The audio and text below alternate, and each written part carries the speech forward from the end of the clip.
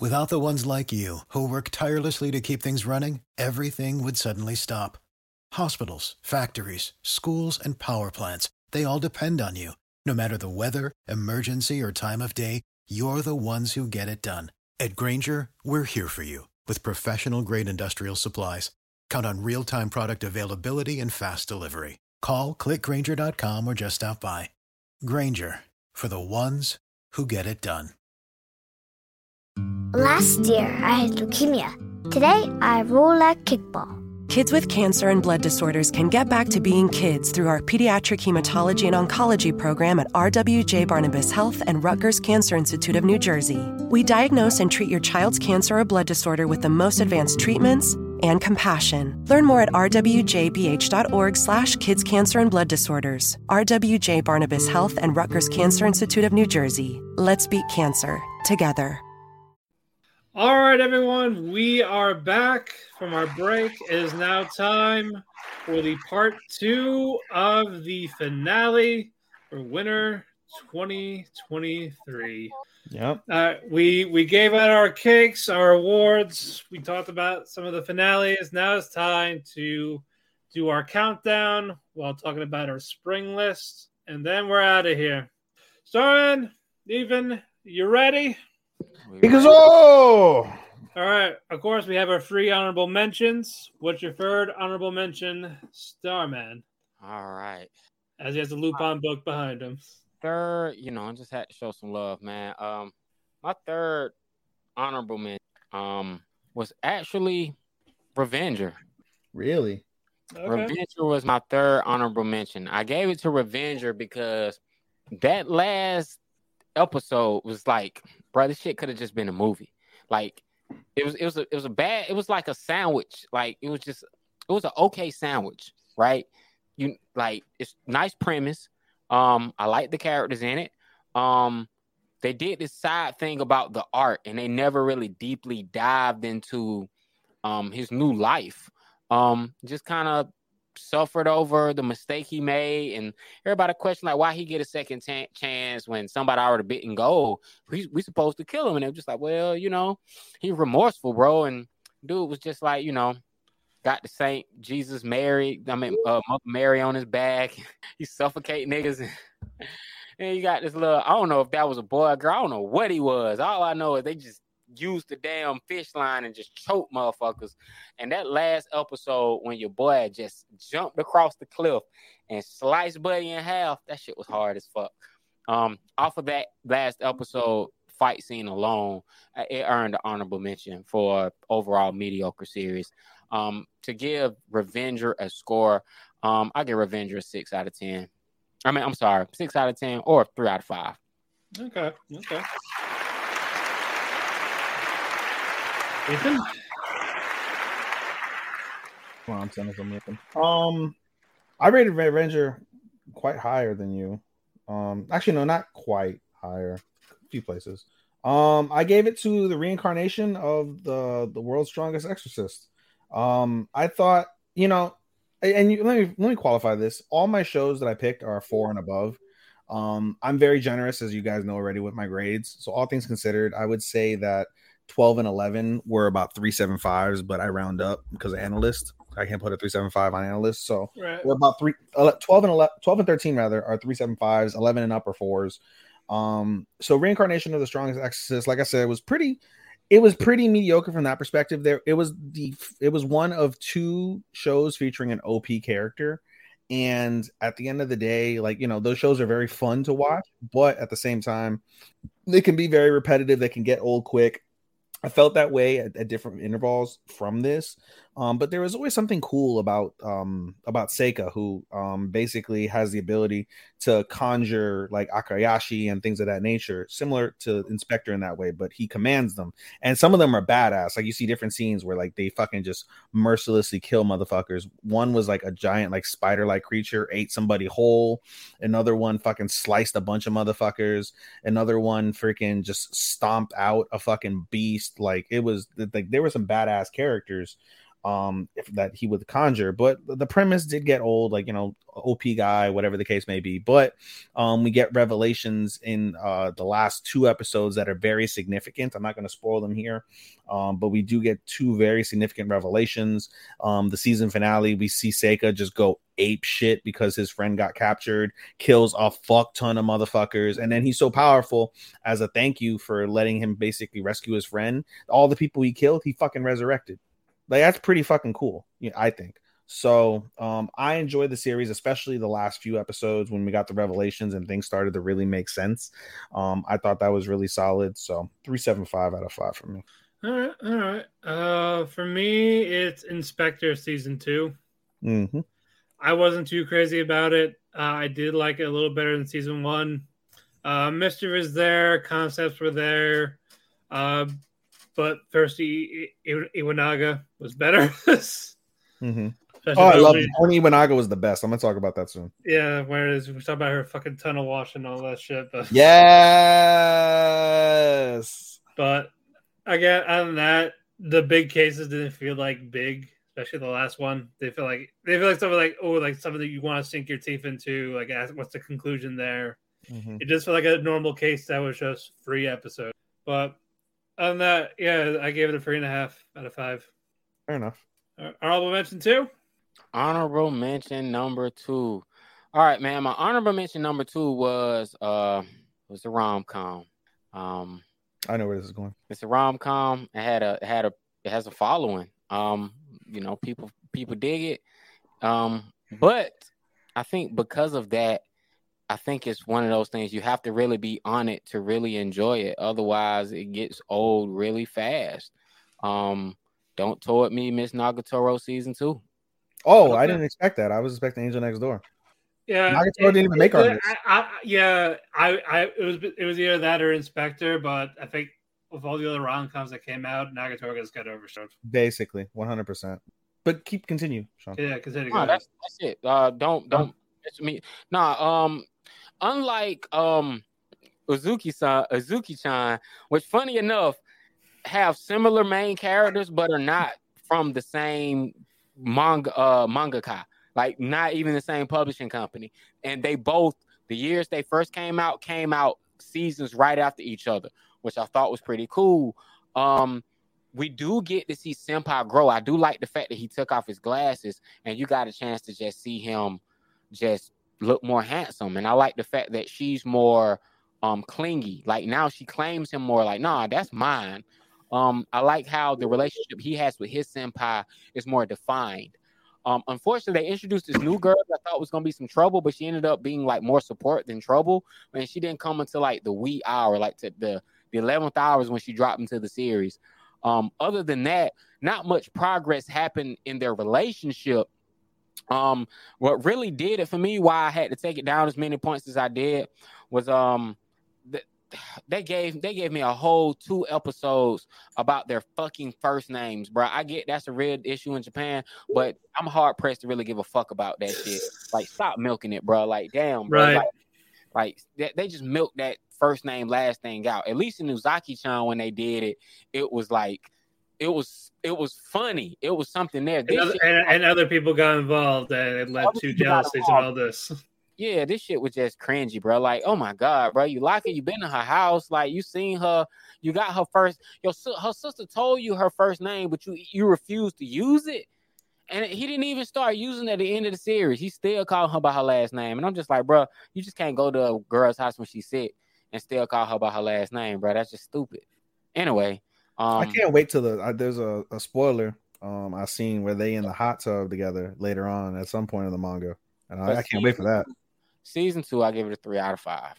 Even I also gave it a 3 out of 5. It's like more of a 3.5, but I gave it a 3. I rounded down on this for Nagatoro, but that's fair. Oh, Starman. I gave it to Inspector season 2. Like I said, no wait, did I give Inspector a 4? I think I did give Inspector a 4.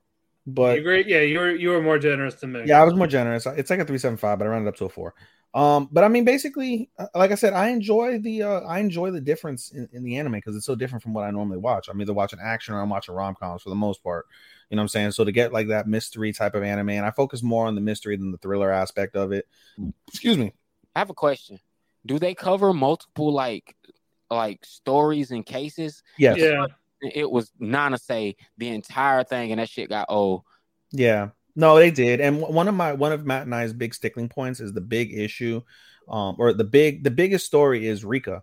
And they don't cover Rika a hell of a lot. She's early in the season. She shows up for about 2 or 3 episodes, and then she's not really felt until the final episode. And even then, like, it's not in a critical real role. So, and we enjoy the Rika story very much. So that was one of the downfalls of it. But I still enjoy everything about the show in terms of how in depth everything goes. I enjoy the humor in it. I certainly loved Horny Iwanaga. She was fucking hilarious throughout the season. Kuro annoys me with the fact that he just refuses to just fuck her and be with her. Like, I get like why he doesn't at times, but other times it's like, bro, like, Iwanaga's fucking cool. Like, just pipe the bitch down, bro. Just pipe her down. Life will be so much better if you pipe her down for both of yous. But he fucking resists and makes Iwanaga more and more horny, which makes for more and more comedy. So I'm down with it. But yeah, I mean, to me, that's the only real downfall is I wanted more Rika story. Didn't get much Rika story, but I enjoyed everything that went on, especially the last few episodes were very, very intricate and had many layers and a lot. And as I mentioned previously in the previous podcast, it makes you really wonder, like, you know, how many mysteries are the result of the supernatural. I find that to be quite intriguing because you don't really know it in the real world, but I bet you there's plenty of shit that happens that is the result of something supernatural that we can't fathom. And so it makes your mind wander, and that's pretty cool. If a show can make your mind wander and make you go, I wonder, I think that's a very redeeming quality. So 3.75 out of 4. All right. Honorable mention 2, Way of the House Husband season 2. This counted? Yeah. Oh, then what the fuck? I'm changing my comedy to Way of the House Husband too. I'm changing my no, I'm not comedy. That's the last show, bro. I didn't. Yeah, it was the first one that came out. Yeah, I didn't even think about that. Yeah. Oh, then make that my honorable mention too. Bump fucking Strongest Exorcist and put that at my number 12. Oh, what the fuck? I didn't even realize that. Wow. Yeah. Way of the House. Yeah, because we binged the 50 minutes in the first day. Yeah, you're right. A lot better than part 2. Yeah, you're right. So we're both equal then at 13 and 12. All right. A lot better. I didn't think about that. Than part 2. But again, I think the first season, part 1, it was just too good. Yeah, agreed. It's just hard to top it. And agreed. This was close though. This was close. Agreed. No, I think it's still like a slight level up.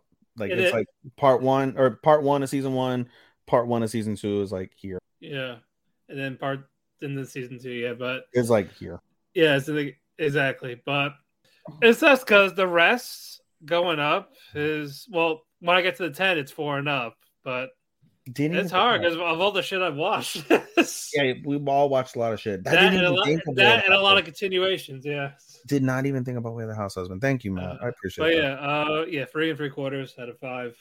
What was your top honorable mention, Starman? Top honorable mention, man, was actually Tokyo Revengers. Tokyo Revengers season 2 to me, it's a little less than season 1 in terms of episodes. Mostly, first season was 24 episodes. Second season is only 13 episodes.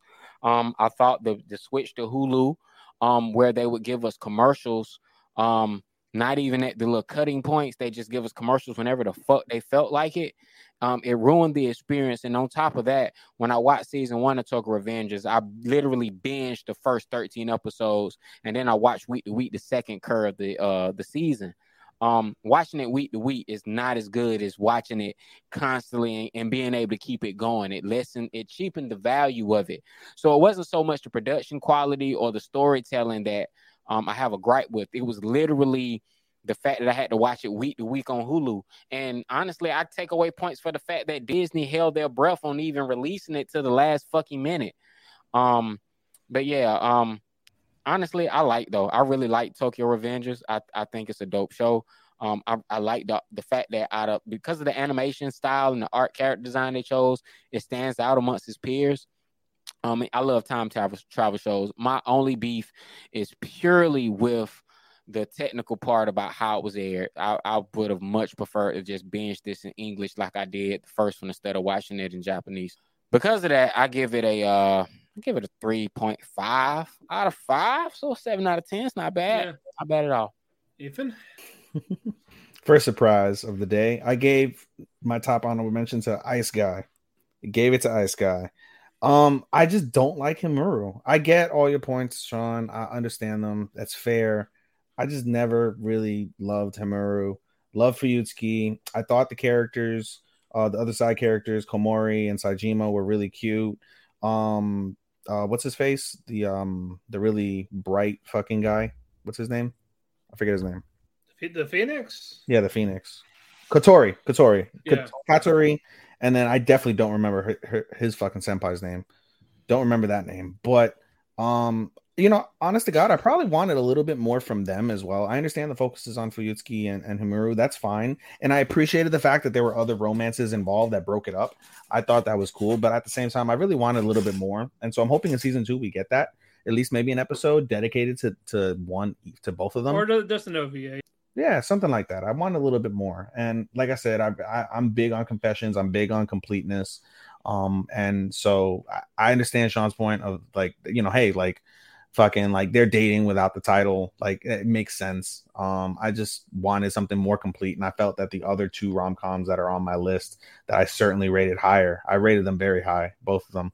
I thought I got a lot more bang for my buck from that perspective. Still doesn't take away from the beauty, the essential beauty of Ice Guy. Doesn't take away from the OP, doesn't take away from the ED, doesn't take away from just the comedy involved. I enjoyed it very much. I gave it a 4 out of 5. I just enjoyed the other 2 rom-coms more, and the rest of the other series is more. Right. My top mention is Tokyo Revengers. Honestly, the hype for it for a lot of people was dead. There was hardly any season 2 hype. No, bro. We got the announcement, and then the manga ended, then people knew what happened, and then it's just it was just dead. And then all of a sudden we got a trailer oh, coming out next season. Oh, it's here. Oh, you shouldn't have. You fucking shouldn't have. But there was some good stuff. I feel like the time travel in the season felt more like an afterthought in this. There was not enough of it, or it was just a glimpse except for the stuff with Mikey. I don't like Takemichi at all. And I talked about them when we made him our main event, and probably the only time. I doubt it'll be the probably only time. But Taiju was okay. When this series ends, I cared more about Hakai than when this series ends, Matt. I pray that we're still doing this show so we can main event when this series finally ends and you can launch on the Felly. Sure.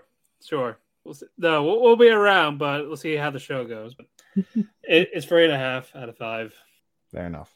Number 10. All right, class, a song. Gotta read. All right.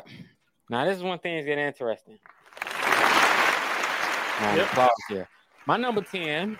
Come on, I gotta give a little bit of suspense, but I know we're in the clutch, so let me get going. All right, my number 10 was Trigun. Wow. My number 10 was Trigun. I'm not surprised a little bit from him. Trigun was almost an honorable mention if it wasn't for the finale. Honestly, it was the cutscene at the finale when they announced that that Millie would be joining the cast, and I'm like, thank God. All right. Trigun is by far the most controversial winter anime due to the CGI as well as its proximity to the classic. That's the original. Now, Trigun Stampede is more of a retelling than a reboot, but it deserves to stand by itself. Let me just say that. The anime took a lot of risks at every opportunity, and it's at least worth the watch. If you enjoy the OG, I think you should watch this one. Unfortunately, it lacks at least half of what made the OG good. First instance is Vash. Vash is dull. He's boring. He's just sad. He's just sad and remorseful. The original Vash had those components, but he had hope. He had joy. He laughed. He told jokes. There was comedy. The original Trigun. I hated that about the show. The original had comedy. It had comic relief. Vash had a personality, and you really got a chance to feel emotionally his battle of what the weight that was on his shoulders trying to turn the other cheek and love humans while his brother is trying to get him to kill, and the depths he goes to not do it. So I feel like Trigun Stampede should not have to compete with the original in order to stand, because it should stand by itself. It absolutely should stand by itself. But what I will say, the biggest gripe for me overall was the soundtrack. The soundtrack was just bleh. Like the original Trigun, I hate to keep comparing it to it, but the original had Vash's theme. Vash's theme was this cool ass flute theme that you could not get out of your fucking head with the guitar. Doom, doom, doom, doom, doom, doom. Then the flute just hits and it just sets the tone. It was a nice Western. It fit that whole Western feel. This was just a sci-fi. Everything kind of happened around the same place. Wolfwood was angry. He wasn't cool. This time he was just angry. Millie was cute, but she had no fucking spine. What the fuck is up with this drunk dude? I don't know, man. The CGI I felt like it was a risk to do the CGI. If you enjoyed the original, I would say watch the new one. Try not to put them together, because the OG Vash. That's the thing. They will. That's why they won't.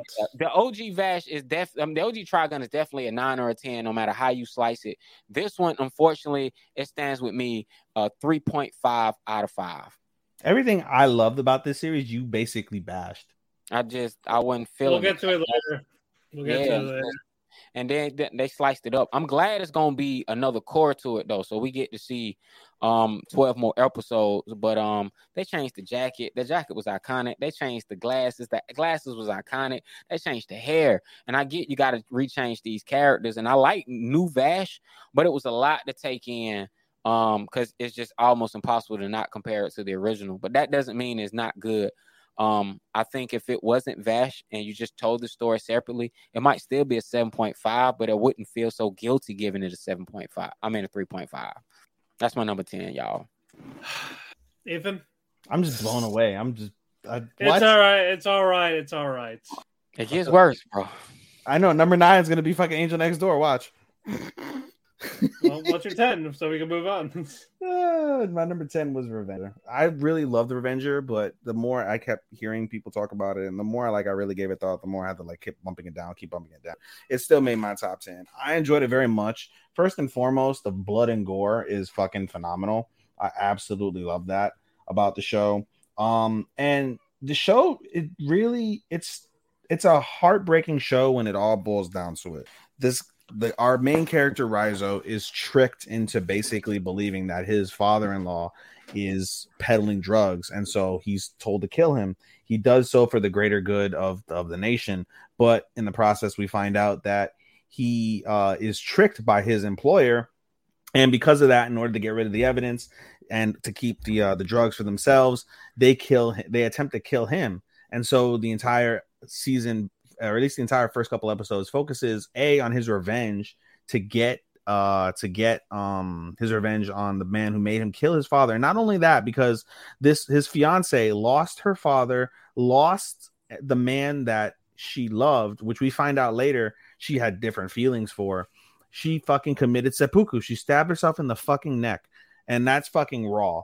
And the images of that haunt her. Haunt Raizo, our main character, for the entire season, and I felt that. And then just like the little what's it called, the reveals that we get, especially toward the end of the season, as he may likes to fuck around. Yeah. The little reveals that we get at the end, toward the end of the season, I thought were really well done. How Usui basically factors into the whole thing with Raizo and his father-in-law was very telling. I liked all the side characters. They all had their moments to shine. They all stood out. They all were fucking crazy killers. And just the idea of basically saving Japan from the depths and hell of opium, I thought was really good. From that perspective, I have no true complaints really over the series. I get Starman's perspective on it. That's fair. I liked it a pretty decent amount more, I'd say. Like I said, I gave it a solid 4 out of 5. And I enjoyed it very much. Alrighty, number 10 for me, Ice Guy, his cool female colleague. Don't get me wrong, it is really good. It just came down to I liked other stuff better. I think my main complaint was Hiromu's ice thing, when he gets flustered. Like it got too much of the snowing like over and over and over again. I didn't want them to overkill it, and they did for a couple of episodes. So I got to the point that just distracting. Then and the only time it didn't change was like the second to last episode where he go, oh, I can calm it down now. I feel like I feel like there should have been an episode where she helps him calm it down. At that face of saying, "Oh, I can do it now." Like I feel like it would have been more of a nicer moment between them on top of it. Yeah, but again, some episodes were just okay. We had some that were really good. So, pick and choose. I gave it a 4 out of 5.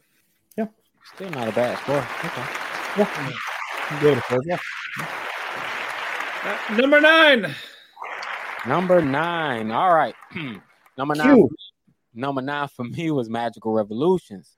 All right, I've been talking about it because I gave it a few awards in the last show, man. This anime could have easily been one of the top anime to start the year. Unfortunately, the 12-episode format killed the show. Like, 12 episodes wasn't enough to really flesh out the world building needed for the politics that are deeply entrenched in this anime. Also, I felt the pacing was a little bit rushed. It's like you watch it, like, you get to the dragon episode, you get to the episode of Brother, and then it's like, oh, we're already at the end. It's like, damn, like it felt like it was not a lot of buildup. Now, don't get me wrong. Visually, it's stunning. What is left is a stunning Yuri where the main character builds somewhat of a harem. And she's a total badass. Like, she keeps collecting them. Like, bruh, like collecting bitches. Yes, bruh, she be pulling them. And I really like that because she means so much to all the other women that she encounters. And she just becomes a strong, everyone sees her strength. And you learn that it's, even when you learn that it's kind of like a front because she's scared and she really doesn't feel valued because she doesn't have magic. She still, like, through the power of friendship, just empowers herself to really see how strong she truly is. And I really like that story. It's a rich dynamic. The action isn't always as potent as it could be, but the final episode is probably the biggest hyped up fight, but it's literally over in like a couple seconds. But there are other more satisfying fights. Like the fight when she fought her brother was one of the best fights of the whole fucking series. They spent the whole episode on that fight, and I thought that was really dope. For that, though, I got to give Magical Revolutions 3.5 out of 5. It deserves the praise it gets. Okay. Ethan. Number 9 for me was, I'm trying to think whether I want to do this as number 9 or number 8. I don't know where I'm going to go. I'm going to stay with my 9. My number 9 is Eminence in Shadow. Okay. Yeah. I really liked Eminence in Shadow. I really loved how badass Homeboy is, whose name I'm forgetting because it's been so long. Sid. Yeah, Sid. I love how badass he is. It was a unique way how they switched it up in episode 1, how he was like this badass human, and then he went fucking basically crazy for himself and he truck-tuned himself basically into a fucking isekai. That made me chuckle, and there were many points in the series where I did chuckle. There were, as I think all 3 of us agreed, that there was a period in the middle of the series of the 20 episodes where it's kind of like what the fuck, and it kind of goes sideways. And it's a bit off-putting from that perspective, but then it gets back on track, and I thought it did really well. I thought like the reveals and the aspects of that portion was pretty well done. Some of the girls from the character from his little harem I enjoyed very much. Some of them were okay. I really am invested, I would say, in the princess angle. She had to kill her father. She devoted herself to Shadow, and now she's getting rebuilt, born from nothing into something. I'm very much looking forward to that. Again, Sid is just a fun ass OP character. You can get behind. He's wicked in his own way. He's funny, although it did get a little bit old in terms of like him wanting to just be like a basic dude and like not want to do shit. Like despite the fact he's OP, like I did get annoyed at various times with that. But that said, I enjoyed the show very much. I'm very much looking forward to a season 2 when it does come out. So I gave that a solid 4 out of 5. All right. Yeah, Evidence and Shadow for me at number 9. Wow. I enjoyed it a lot. There was a thing in the middle, like also they might watch in the same show. Mm-hmm, like the vibe of it just deflated. but it did pick up. I love the stuff with Monday Man and that final fight. Jimmy no say. So that made me go like, okay, this is the actual show again. And Mm-hmm. I am looking forward to season 2. I know a lot of people will like that. We just called it is a granddaddy isekai, much like Mushoku Tensei. But I think I like Mushoku Tensei better. But regardless of this, there was a lot of fun stuff. Starman Forever ruined Sid for me. It's like, dude, what is he type of things. Mm-hmm. Like the girls were more like the girls were better than Sid at times, but we don't get much of the girls. I'll say it's just too much. Wants to be too much of a background character. It's like in your face. It gets annoying in that aspect. But no, a lot of fun. I gave it a 4. I gave it a 4 out of 5 still, and I am looking forward to season. Mm-hmm. All right. Number 8. All right, my number 8 show. All right, my number 8 show was Ice Guy and his cool female colleague.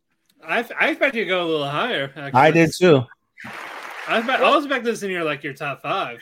There was other stuff. There's other stuff. All right. You do that. I'll go let me. But what I will say about Ice Guy, no other anime lived up to his name or a title like this one did. Also, as an adult, I haven't related to an anime as quite as deeply as I have this one in a while. Most rom-coms are backdropped in high school kids with adolescent issues, but this one being about working adults stands out. The love story presented felt more realistic, which is funny when you consider it's all about these ancient like spirit ancestry that most of the main characters have. The supporting characters, their love stories aren't fleshed out, and that's like literally my biggest knock. Is I would have loved to see the other romances that went on in this office. But one thing I realized that makes this anime so special, I really do feel that the anime is only as deep as your emotional intelligence allows you to swim. I feel like the more you can pull from it, the more you've been through, the more you can relate, the more you can kind of see the subtle nuances. Because to me, this was the deepest rom-com of the season. There were so many layers to each character, and each episode I learned something new. Like, so when I got to the episode where Himuro starts to freak out and he kind of pulls it in, he can like Nuemo, like the cat. He eventually can pet the cat because he learns to control his ice ability. And he tries to get a cat, picks the cat up, and returns the cat. But they go through this little touching thing where they're always down for each other. Like I said, they had my best guy, it had the best romance. And to me, it was just like the best couple. There were so many bests in it. It's a damn shame I got to put this one at number 8. I really love the character design and the animation. When they look in each other's eyes and the ways the eyes move, I thought that was just fantastic. I've never seen that in anime before. This anime has its charm.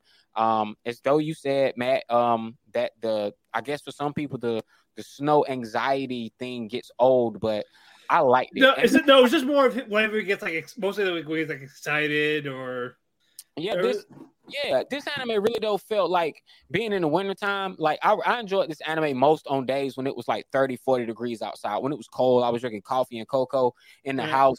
That's when it really felt good. It really just felt the vibe. On top of that, the ED for the song, the ED was nice. This was like my second favorite ending. It was just a nice, cool vibe. Like I don't know, grand opening, grand closing. It was a great opening. It was a great ending. And the anime that came in the middle was dope. I really love his sister. You give me a chick that looks like Neo Queen Serenity, I'm always gonna fucking like it. Silver hair with the fucking buns. I thought it was really dope bringing her in, and then her and Fuyusuki being girlfriends, actually having a relationship. It was just so much to this series I love. I don't know how I ended at 8, but the series clocks in at 8. But with all that being said, Ice Guy and his cool female colleague, I will have to give this one a 3.5 out of 5. Really? You gave Ice Guy a 3.5? Yeah. All right, what's number 8 for you? Wow, I didn't expect that. That's pretty wild. Number 8 is Tokyo Revengers for me. I went a little bit higher than y'all. Okay. Again, we've been over a dozen times how much of a shitty character Takemichi is. There's no doubt about that. But again, just in terms of like the thrilling aspect of the show, the cliffhangers they leave you on, the various ways for those who haven't read the manga, the various ways and how the show could lead on is very intriguing. The backdrop, as I mentioned, I gave the Tokyo Maji Gang as the best group that's there for Takemichi, Chifuyu. Matt gave as best supporting boy. That made total sense when he laid it out. Talk about a down ass best friend, 1000%. Hina, even though she's stupid for being with Takemichi, she's still a down ass girl for Takemichi. You gotta respect that. Even though I think Yuzuha's hotter, but regardless, I digress. No, it's a good series that makes you go And in terms of like I would say this in terms of like getting your foot wet into thrillers. Tokyo Revengers is a very solid recommendation, I would think. I mean, obviously there's way better thrillers. You have your ReZeros, you have your Erased. Those to me are like the top end thrillers that I've seen. You have your Summertime Renderings, high end type of thrillers. But in terms of just getting your toes wet in terms of thrilling, you can probably recommend Tokyo Revengers, assuming that somebody can get over how bitch made Takemichi is being portrayed, basically, or is portrayed rather. But no, I enjoyed the series very much. I enjoyed the cliffhangers. I enjoyed the action that was there. A lot of violence, a lot of back and forth fighting. And again, the show, even though, like I said, bad MC, it gives you something to invest in when it's all said and done. At least so far, you have a lot to invest in many of the characters, and that's always a wonderful thing when you can invest in multiple characters. When you're not just like, well, that guy's fucking useless, or why the fuck do I give a fuck about this guy and them interacting? Like, no, you have reasons to care about multiple interactions throughout the show, and I think that's very, very strong for an anime. So I gave it a 4 out of 5.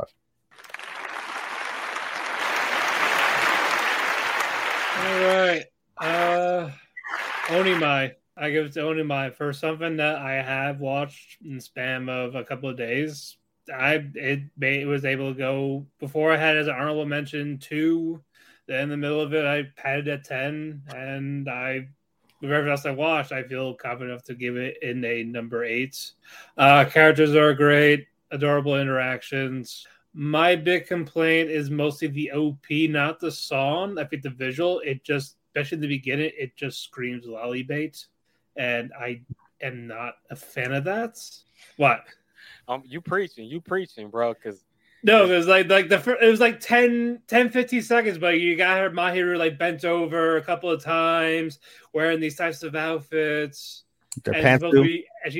No pantsuit, but it's the swimsuit. He's in a school swimsuit, and it's like just fucking water, and it's like it's like, weird. It's just that don't sit with me. Until you like on the in like the opening sequence, like they kind of like, you can skip it though. You can always skip the opening sequence. Yeah, I know, but it's still there. I still have to call it out. It's just very unnecessary. And there was a couple of shots during that, but you know what? It happens. What can you do? But with the OP, it just felt very unnecessary. You don't need that, especially if something that's portrayed as incredibly wholesome, you're misleading them with the OP. If that's the first thing they watch about it, like they're not gonna give it a hit. Like they're like, what the fuck is this?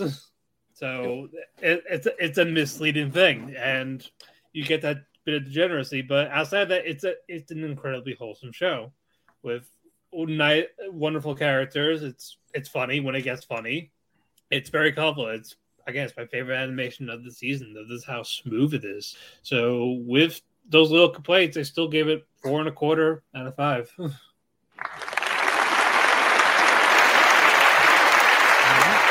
Number 7. All right, my number 7 is Eminence in Shadow. Okay, so basically 1 up, 1 or 2 up, yeah. So Eminence in Shadow is an odd anime, right? Episode 1 kind of felt like something out of Batman, and I'm positive that was the intent. Like, yeah, exactly. The guy to death with crowbars was just hooked. Bro, I'm fucking hooked. He on some Batman Robin shit with these crowbars. I'm like, okay, this is hard as fuck. But then from there, they isekai this shit out, and I didn't know it was an isekai, and I was like, okay. The opening for this one kind of faked me out. I really thought they were going to be in like some kind of school setting. It was like, no, they are, but nobody from, nobody is there from like the Shadow like Legion or whatever. Like, so what ends up happening is the anime is devoid of all harem tropes. Usually when you get a main character who's OP'd as fuck, you get a harem. Every girl throws himself at him and he just collects them. They did the exact opposite. I like how he has absolutely no interest in nobody, but at the same time, I struggle to find when this series wants to take itself seriously. Like, I had some of the best fight scenes of the entire season, like, period. And I hated it was only 20 episodes and not the extra 4. They should have just did that, but maybe they would have ruined the pacing. The show never take itself seriously. I didn't know if this was meant to be meta or if it was meant to be a parody. But for any shonen fan, this is a must-see. There's a badass main character who gives me Lelouch Zero vibes, the way he dresses, the way he talks. And whenever he just kills someone, he does it with the complete utmost style, the most style he can. And I like the fact he's all about style. But he doesn't give a fuck on top of that. He don't give a fuck. Like, I killed you. Oh, sucks for you, bro. Move on. But that this show does not take itself seriously. Like, if Shadow Garden would have been explored, if we could have got more on the women in Shadow Garden, like Alpha, Beta, like Epsilon, if we could have got more backstory or got more shit on them, because even when they brought up the elf that looked like Epsilon, we're like, it looks like Alpha. We're like, wait a minute. So y'all not gonna talk about that? What the fuck is going on? So I felt like it was just so much they could have addressed, but they didn't. And then they cut it to 20 episodes. And I'm like, bruh, y'all could have did 24 episodes and just explored all this shit that I'm griping about, but they chose not to. For that reason and that reason alone, I gotta give it a 3.5 out of 5. Man, you really are harsh with your fucking ratings. I feel like I get them. I feel like they're a little harsh. Yeah, that's fair. It's his ratings, man. Seven ain't a bad score because for 3.5 is good. Yeah.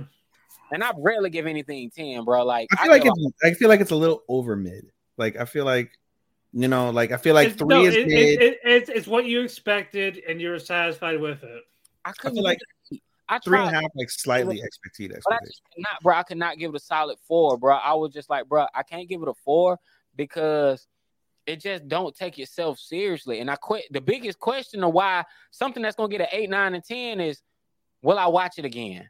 Am I gonna get the inclination in a couple of months to rewatch it? And for me, that's fair. For me, I don't watch anything. I love the fuck out of so many shows. I will never go back and watch them. Yeah, a 7. Once something is 3.5, that means I enjoyed it.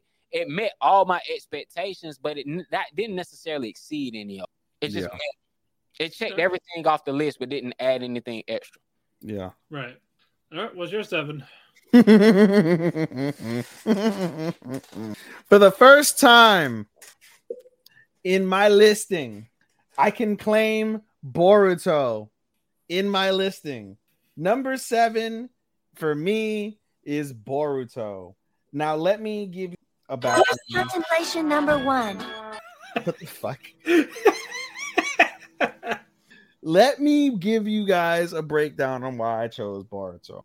At the end of the day, when Boruto sticks to the manga, Boruto is a really, really good series. Very, very underrated series. You're going to get your purists that are going to be upset that they've nerfed a lot of their favorite characters from the original Naruto. I understand that. You're going to get a lot of haters that are going to be like, well, Boruto's spoiled and he's pretty OP himself since he has 3 ninja styles, right? Water, wind, and lightning. I get that to a certain extent, right? But the story that they portray when it's stuck to the manga specifically is really solid. The animation for the most part is fairly consistent. There are times when it does like taper a little bit, and it is fairly obvious to see that, and it is a little bit of a letdown. But when the animation is on its like best, like its peak, it's really fucking good. The action scenes on all of the most critical fights throughout the entire series are really fucking enjoyable. You can get into them. They're pretty fucking they stand out. They 100% stand out. And while you're not going to get all the entire depth of story with this, like you did the original Naruto franchise, I still think there's enough of story to invest yourself in it and enjoy it. And like I said, there was 293 episodes. I can probably tell you that I don't know. I mean, it's shitty to say, like 200 something, maybe more, maybe less. I need to do the math again. Over 200 something of those are 100% worth your time, critical to the story. And yeah, when it does, like when the episodes suck, yeah, they're pretty fucking bad. Honestly, I can't really defend it. But again, I just focus on the main story, and in particular, since I'm choosing it for a seasonal, I'm talking about an all-encompassing 293 episode review.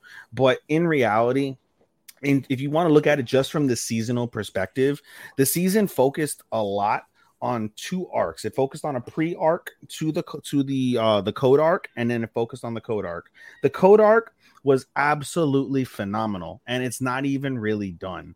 How they managed to adapt the manga was superb. The fight scene that we got with Kawaki and Boruto was fabulous, was engaging, colorful, powerful, in terms of if you stuck with the series and you knew the backdrop of how everything has gone on since the Boruto movie, which is around episode 66, to now, where you get this initial fight between Kawaki and Boruto. And then you have to keep in mind, all the way at the very beginning, the first opening moments of the series, you have a flash forward with Boruto and Kawaki fighting on the stone faces as the village is completely and utterly destroyed. The seventh is either dead or in some sort of mystical plane. We don't know where he's at. Sasuke, we learn later, gets nerfed. Nobody knows where he's at. And this is just a fight. And as the series progresses, it becomes not a fight over two enemies. It's a fight between two brothers who have different idealistic ideas of what the meaning of everything means. And everything, when you look at it from a human perspective, can mean so many things to so many different people. And that's one of the best things about being human, is that you find value in whatever you find value in, and that means the world to you. And that's a wonderful thing to really kind of flesh out from that perspective. And at the end of the day, it's really, I enjoyed so much how they wrapped up this initial series of Boruto, by having that face-to-face on the mountaintop, talking about what everything means to them. And then the series ends with the flash forward, and it ends with them engaging. They fight again. End series, Boruto is like on the screen, and it's a poetic end to how the story began. And it really paid off all the best pieces of the show thus far with 293. So as a whole, all things considered, I gave it a 3.5 out of 5, just due to some of the discrepancies that I've mentioned that are so damn glaring and so damn bad. But in terms of the arc itself, I easily gave this arc a 4.5 out of 5. I enjoyed the fuck out of the code arc, and the fact that it's not even done, I cannot wait. For them to adapt it in the new series. And yeah, if you're a fan of Boruto, if you're a fan of Naruto, I would highly suggest you watch Boruto. You're going to deal with pain and aggravation and frustration. That's why I would recommend going and finding a comprehensive skip list of episodes you can skip. But if you just focus on the main manga portions of it, you will find great pleasure in watching this over the course of time. 100% would recommend from that perspective.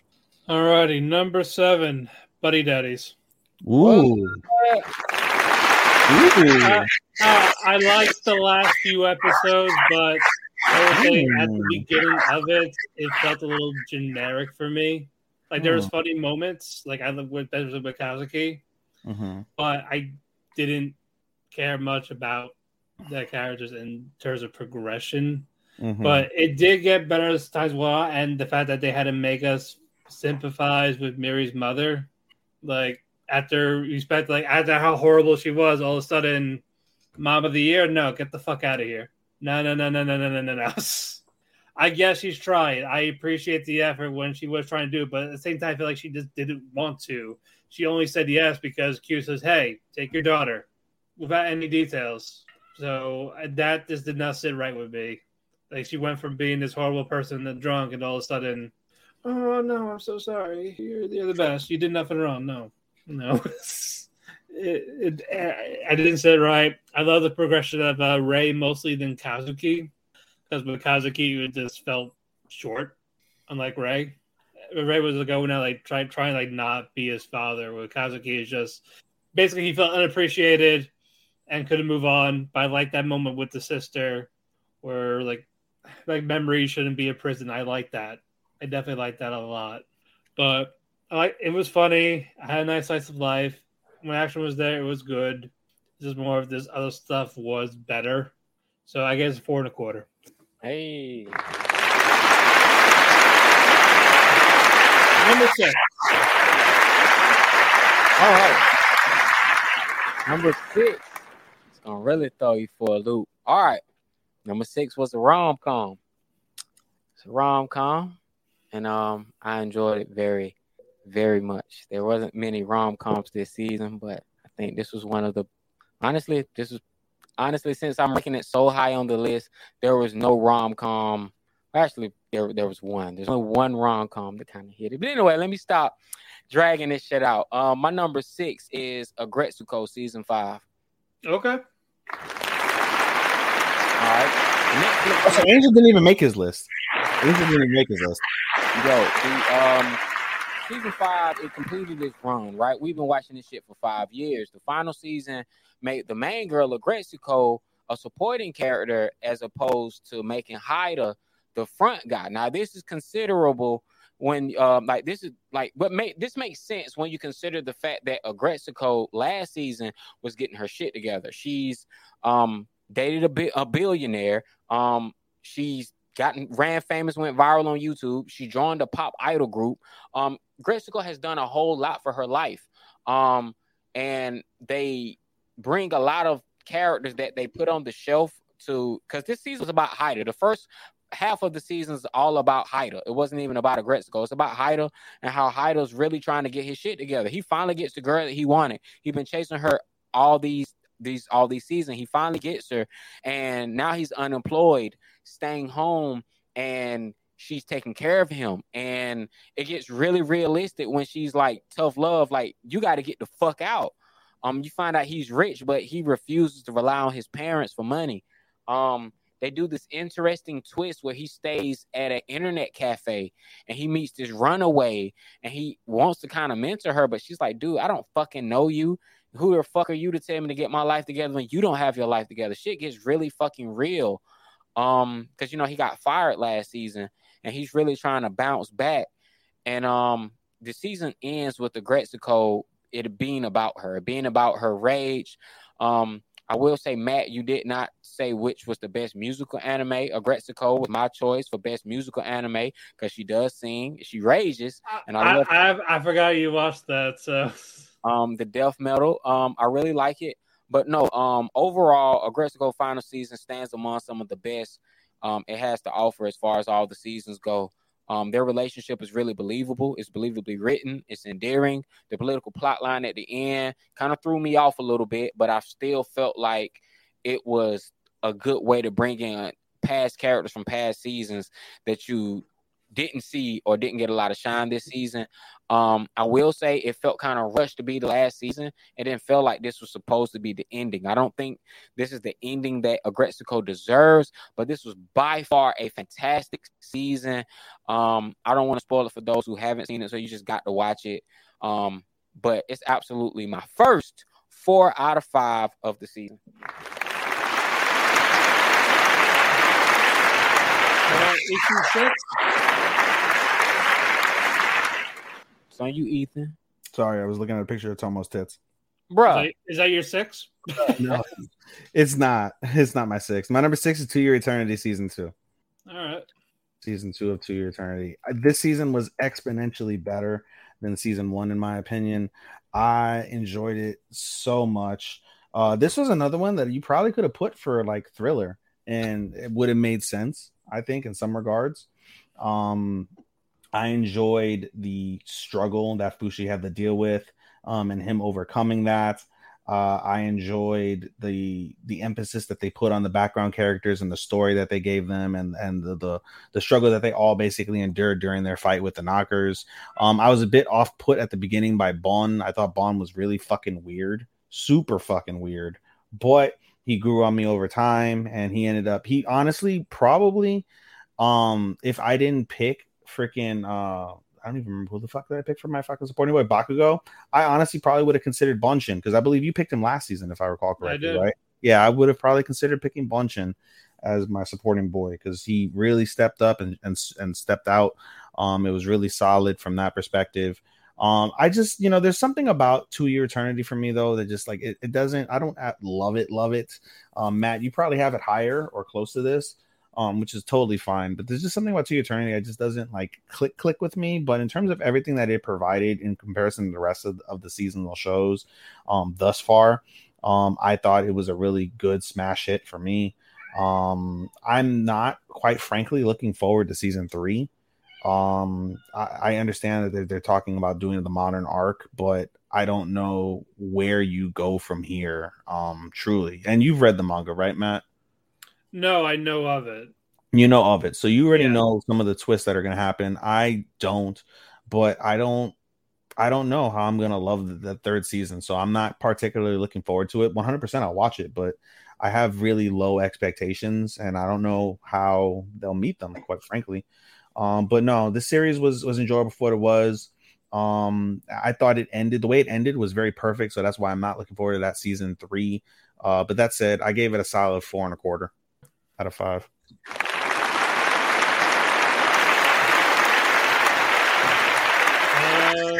Number 6,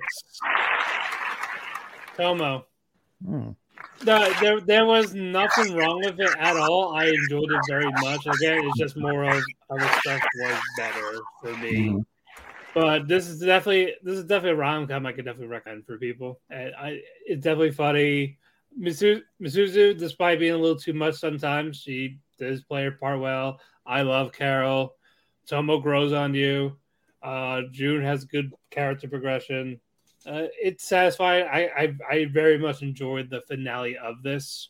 Before it was like first they did the "I love you," we thought that was it, but it makes sense as to what happened in the finale when they were going out, getting that father's blessing in a judo fight per se, and get it just to make it seem like they were almost on equal leveling June and Tomo.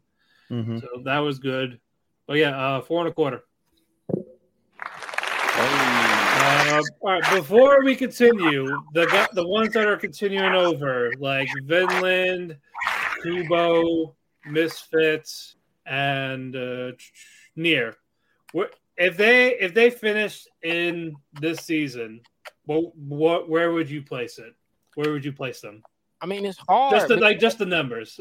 I mean, it's hard. Like okay, the numbers right now.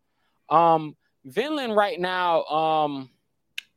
The last couple episodes, like I would give it a 4, based off of the last couple episodes because they finally gave me some action. That farming shit was about a lot of emotion, but that's not why I watch Vinland Saga. It's why I stay. But the reason why I watch is fucking Vikings chopping motherfuckers the fuck up. So, it gives me that, but it gave me more. And I like how they surprised me and they made me think farming was that damn interesting. Nier Automata, visuals alone, it's a fucking 4. Story wise, it can only go up because I play the game, so I kind of know what happens. I'm just like, bro, it's good. I don't think it could be less than a 4 because the game is just fucking good.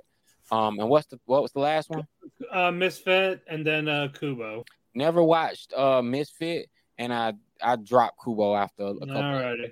Alrighty. Even where would you rank if you could put like Misfit, Kubo, and Nier on your top 10? Where would you place them, or even on your mentions? I don't know where Misfit would have landed, so I don't want to judge that one. I would go basically off of Kubo. Just like what you've seen, yeah. Yeah, I mean, from what I've seen from score. I can't put him on the list. That's why I just said. Yeah, no, that's fair for you. Kubo probably thus far for me would be like a 3.75. Yeah, I'd say comfortably 3.75. Off Nier, I enjoyed Nier. For someone who didn't play the game, don't know much about it, I enjoyed it for what it was. That was a 3.75, maybe 4 for me. Honestly, if Nier had completed, I would have definitely put it probably in my top 10, all things considered.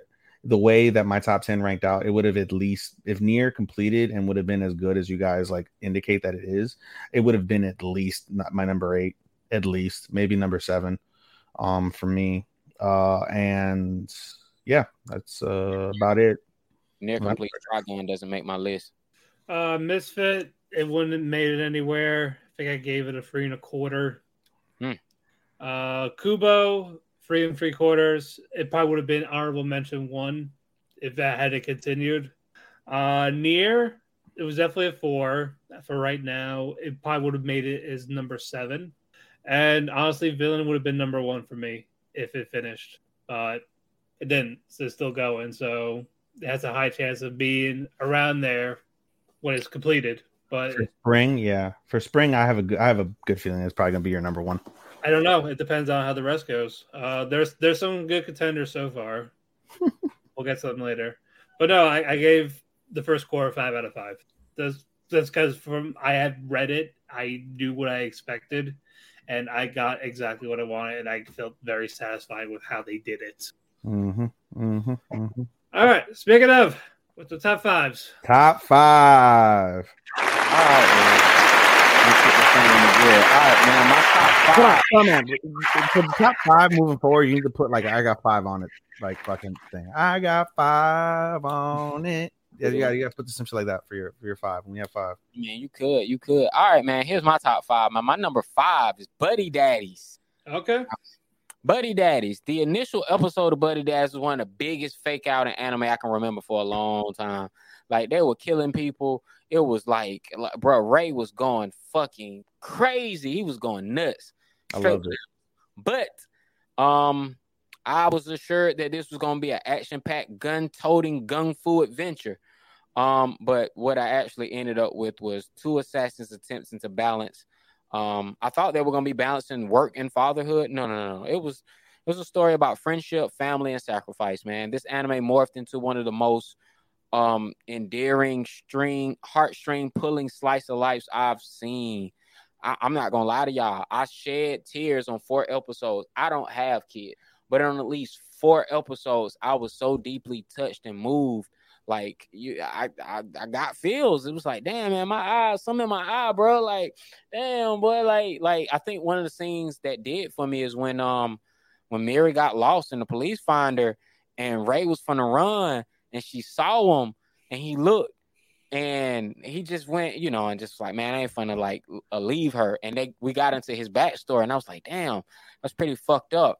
When you find out her mom she was a straight hoe who was strung out on drugs and was getting pimped out, and she ain't had no life with her mom, and that was just really sweet. And then we seen what happened to her by the end. Man, it was so many opportunities that they had to pull my heartstrings, and every opportunity they could, they did. And for that reason alone, I was emotionally invested. The soundtrack, like I said, the ending theme was my favorite ending theme. The background music for this series is really dope. Their style points, but man, Mary is just wholesome and just something to hold dear. She has to be protected at all costs because they really showed out with the animation. This was going to be a Spy Family ripoff, and it was nothing even fucking close. Yeah, I apologize before we did the review of the finales. It stands in its own lane. It ain't got nothing to do with Spy Family. It's just assassins and a girl. And a little baby. That's the only thing you can kind of compare to the two. But the voice actress for Mary, bro, give her award now. Yeah. More so than the voice actress for Carol. I don't know. They did 2 roles at the same time, so maybe they need to fight that out. But no, man. I really enjoyed Buddy Daddies like a lot. This wasn't the anime I wanted, but it was the anime I needed. Very good. Even? One correction, Starman. It wasn't drugs. Go ahead. Score 4 out of 5. One correction: it wasn't drugs; it was alcoholism. She was alcoholic. Yeah, 4 out of 5. Man. 4 out of 5. Yeah. Number 5 for me was Tomo-chan. Okay. Gave it to Tomo-chan. The show grew on me throughout. The show grew on me throughout. It was my comedy of the season. I had many moments where I laughed. Carol grew on me exponentially. I hated her at first, and then I loved her. And then Mizuzu became a bit too much, but I always loved her. The little side, we got a second side romance between the senpai and Carol, and I thought that was nice, despite the fact that the family tie is a little bit weird. But I'm not going to talk much shit about that. That is what it is. But again, the dynamic between Jun and And Tomo was really special. Tomo bent over backwards and sideways to try and appeal to June. And it's very slowly but surely, June, started to figure out things, started to realize things for what they were. And, at the end of the day, it's very much a coming of age kind of perspective from June's side, which is really nice. He, thought of his best friend, always considered his best friend, didn't consider her as a woman. And then slowly but surely started realizing all the stuff that's been done, like that's happened throughout their lives, and started realizing like, yo, like she's more than just like my best friend. Like she really is someone that I can rely on, that I can love, that I can trust, and that I trust. And, she trusts me. Like we have a special connection that goes beyond just friendship. And she really is fucking smoking hot. Her glow up throughout the season was really, really nice to see. And I enjoyed, as I mentioned, the finality of it. Like the confession was really solid. The way that it worked up was funny and solid. The final kiss was special. I enjoyed that conclusiveness very, very much. Surprisingly so, all things considered. And so I definitely gave this about a 4.25 out of 5. All right, number 5, 2 Year Eternity. So we flipped our 5 and 6s. Yeah, pretty much. If it wasn't for how slow the first 5 episodes were in the beginning, it would have been a little bit higher. I can say that for sure. I love Bonchen. One of my favorite supporting characters. I like the drama when it was there. This between Fushi's humanity and being an immortal being, that little struggle of it. Kohaku was he was annoying at times, but at the same time he also served a purpose with the Guardians, and just despite ending it, he did end the Guardians in that regard, because he was like the last incarnation of what's her name. But second half was a lot better for sure. The fights was good. The knocker did drag a little bit, especially the ending where basically I love that everyone got reincarnated, and I wish I saw a little bit more of the fight of them fighting together instead of just a few slideshows. So I think I would have done a little bit more of that. And I liked how everyone, aside from March, just lived their lives after Fushi lost consciousness, how everything played out. And at the end of it, there was a happy ending where it's a modern era and Fuji can bring everyone back again. So I gave it a 4.5. Number 4. 4. All right, man. 4. My number 4. Shout out to Ethan. My Hero Academia, season 6. Okay. Part 1 of season 6 demonstrated why My Hero Academia is one of the big 3 for this generation. The storytelling was the best the series has ever done thus far. The consequences were real. People die. Things get dark. In part 2, things get extra dark. I'm talking about extra dark. We see character growth in spades. Don't get me wrong. You know what? I don't hate Bakugo anymore. I used to hate him. I couldn't stand him because the billion, he was always yelling. And kind of like Vegeta, they set the bar so low for the character that just 1 inch of character growth is immense, because for every season they gave us the same thing. So I wasn't holding my breath for him to actually become someone I could warm up to. But I kind of like him now. I kind of like him way more than I did. I was president of the Fuck Bakugo fan club, and I've since renounced my position. I'm like, bro, I kind of like this nigga now. He kind of cool. But Dark Deku was a treat. It lived up to the hype. Unfortunately, the internet and their hype spoiled it for me. There were no surprises with the second part of this season. Everything got spoiled. Like Lady Nagant, the fight, the speech from Bakugo, everything from Deku. Like, I was watching it dubbed. They didn't similarly dub it like they did Tomo. I had to wait 3 weeks for the dub. So I'm behind, and I honestly just watched it in Japanese the last 3 episodes, but internet kind of ruined the experience for me, and that's why I got to give it a knock or 2. But if I'm judging the whole season, I would rank this higher. But since I'm only judging the last 12 episodes, because that's what aired during the fall, what's aired during the winter. Since I'm only judging what aired during the winter, it's a 4 out of 5 for me. 4 out of 5. But I greatly enjoyed it. Some of the best, like Dobby's dance was like one of the best. That was like the best, one of the best bits I've ever seen. Yeah, that was so solid, so solid. Yeah. But yeah, man, last season, I think this is my favorite season of My Hero by far. After he talked that shit, saying like, "Oh, the other season was the better season." I don't know what you smoking on. Season 4 was it season 4? Or was which one? I forget. Season 4 I think it was. He said, "You said that like right after the you said at the beginning of the winter season, bro. I ain't seen no episodes yet, so I was like, bro, like I can't." The last season, and don't get me wrong, part 1 was better than part 2. Part 2 slowed down. Yeah. And when he got the class, I ain't gonna lie, it was him versus the class was a lackluster fight. Him versus he was so worn down, but I get it. Yeah. Him versus Lady Nagant was him being Spider-Man, him being Batman, him being Superman. Like, I like how they really paid homage to all these American superheroes. I like, bro, you can't have a move called Detroit Smash. Ain't no Detroit, Japan. Ain't no Nagasaki, Detroit. Ain't no Osaka, Detroit. Nigga, like, no, cut it out. Ain't no St. Louis in Japan. Stop it. Name them shits after something over in Asia, bro. Cut that fuck out. Then y'all gonna give me this fucking very right-wing looking somebody out of Fox News, Stars and Stripes, bro. I swear she looked like, remember Dexter's Laboratory when they did the side story about like the Super Friends, like the Amazing Friends or whatever the fuck they were called. She looked just like them. But anyway, I really enjoyed it. 4 out of 5, man. 4 out of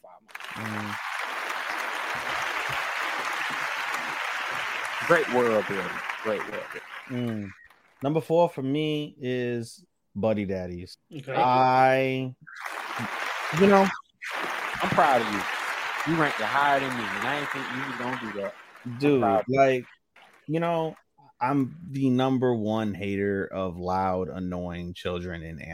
I absolutely love quiet, reserved children in anime. I guess I get that. Kids, I get it. Because you know what, my opinion is scored because of how much I loved Ushio from Clanad. She is my premier A1, like the ultimate like little child in an anime that I've seen, and I just, I fell in love with all of her struggles, her pain, her growth, her happiness up until the end. And I said she's fucking sick. How much energy can a sick child have? Enough to kill her. You guys are so rude. So rude. So rude. But no, as Starman said, you definitely got a big swerve when you're like, oh, you're gonna see lots of guns and killing. And no, it was about fatherhood, about family, about growth, about maturity. And you most certainly get that, as we've already said multiple times with Kazuki and Rei, the growth that they experience together over the bond and love of a child is absolutely something that cannot be really expressed with all the words that we have on here. It's a really, really special anime to watch. And again, the best anime that I love are the ones that I can relate to. I'll obviously talk about the one other one that we'll get to momentarily, but in terms of just my life, from my perspective, in terms of dealing with children, and it's like, like seeing that like growth and to see the capabilities and to see the work that goes into adopting basically a child that isn't yours, and learning to love it and care for it and be there for that child, because of the fact that there's just an innocence that Mary exudes that is unfathomable. Her innocence and her pure joy for life and her father's radiates so hard through the screen that it's impossible not to love her.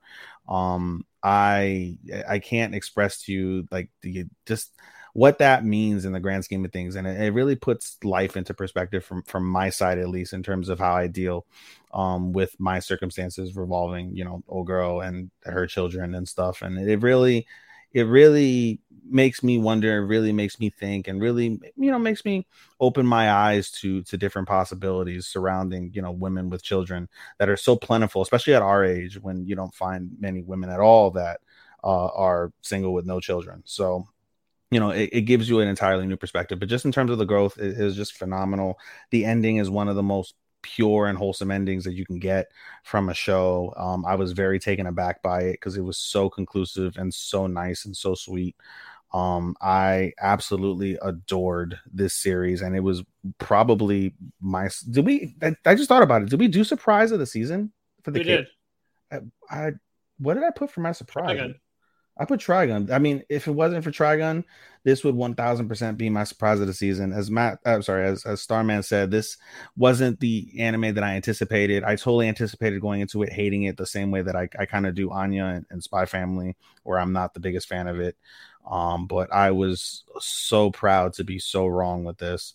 And like I said, I gave it a fucking 5 out of 5. That's how much I was moved by everything. And I wasn't Starman. I didn't cry at any real point. I don't recall. I probably did maybe once, but I just don't recall when that would have been. But regardless, it's a very special, very surprising anime. And 1000%, if you are someone who adores children, adores growth and family, and fighting through demons that have affected you in your past life, 1000%, I would definitely recommend this show for you, because you won't go wrong with it whatsoever at all. It'll be 1000% worth your time, and it was a pleasant surprise. As Starman said, it wasn't the show that I thought I was going to get, but it was 1000% the show that I needed. That was a great way to encapsulate what this Buddy Daddies really was. Save big on brunch for mom, all in the Kroger app. Get half gallons of delicious Kroger milk for $1.29 each. Then get flavorful Tyson natural boneless chicken breasts for $2.49 a pound, all with your card and a digital coupon. Shop these deals at your local Kroger today, or tap the screen now to download the Kroger app to save big today. Kroger, fresh for everyone. Prices and product availability subject to change. Restrictions apply. See site for details.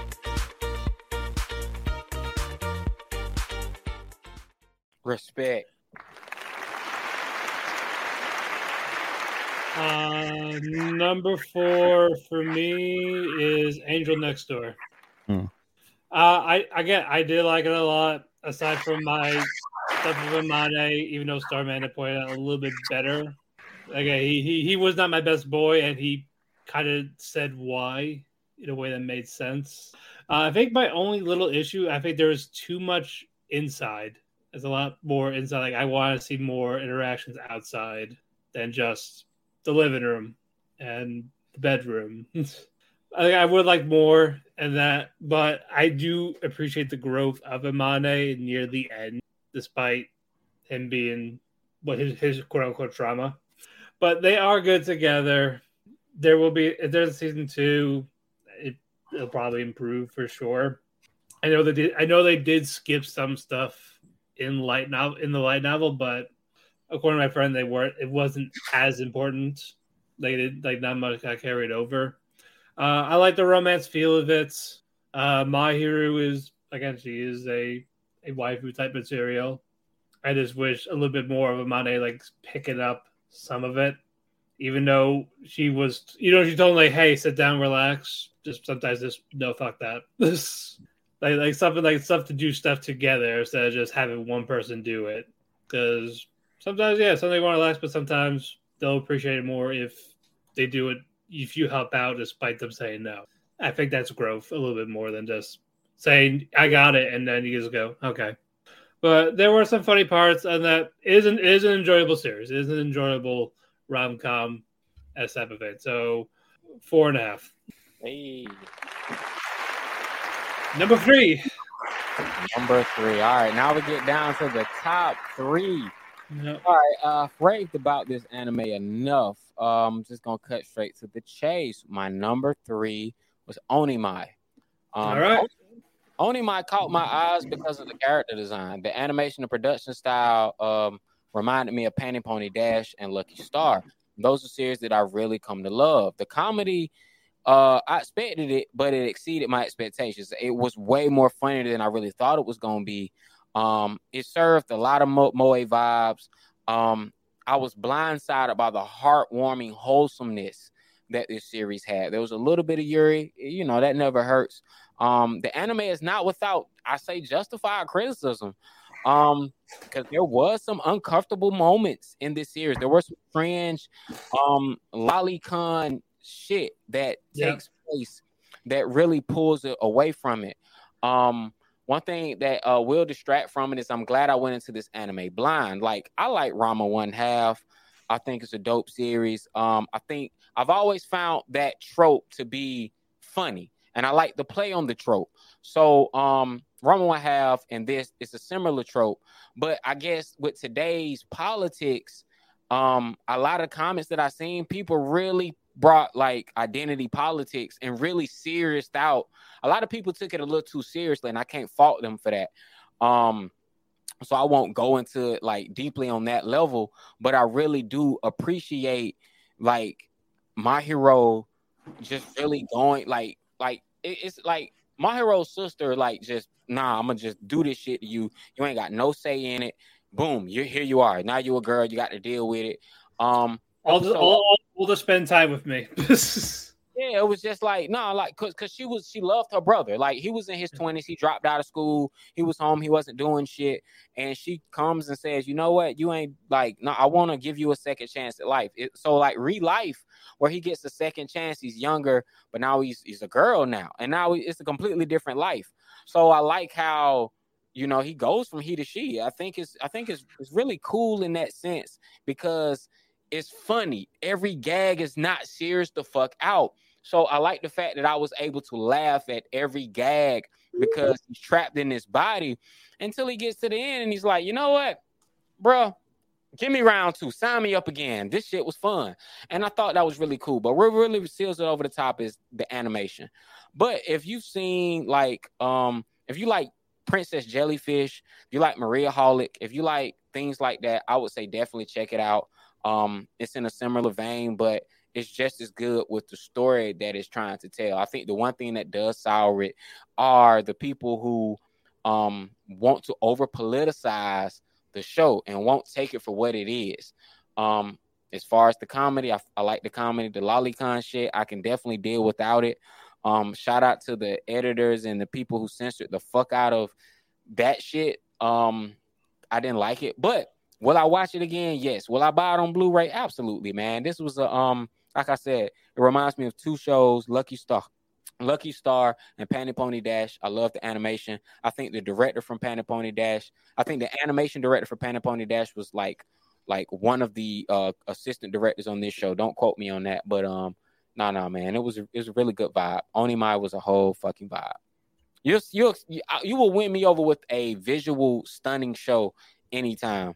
Except Top OP Destiny. That I don't give a fuck how good that shit looked. That shit was just terrible. Mid, yeah. But yeah, Onimai. That's my number 3. All right.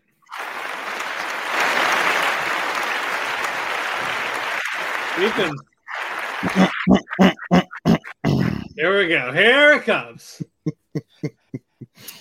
Angel Next Door spoils. I already knew. I was like, give me your angel. Yeah, buddy. So we've gone over a bunch of times, a bunch of ways why I love this show. Again, I'm just going to encapsulate it like this. When it really boils down to the shows that I love shows that make me relate to my current love life and circumstance when it revolves rom-coms and things of that nature. And, you know, again, the wholesomeness of the show, I think, truly sets it apart from the other rom-coms this season. And my biggest theme for Angel Next Door is it's the little things, it's the little moments. You know, I think when Matt had made this point that he didn't like that there was so much indoor stuff and he wanted more outdoor stuff, I can understand that point. But as someone who spends a lot of time at home and spends a lot of time equally outside of the home, I think the best moments from my perspective being with a woman are the quiet moments that you get at home, like the simplest moments. Like a misogynist. Let me shut up. Nigga said my favorite moments is when she shuts the fuck up. she shuts up and makes dinner, pal.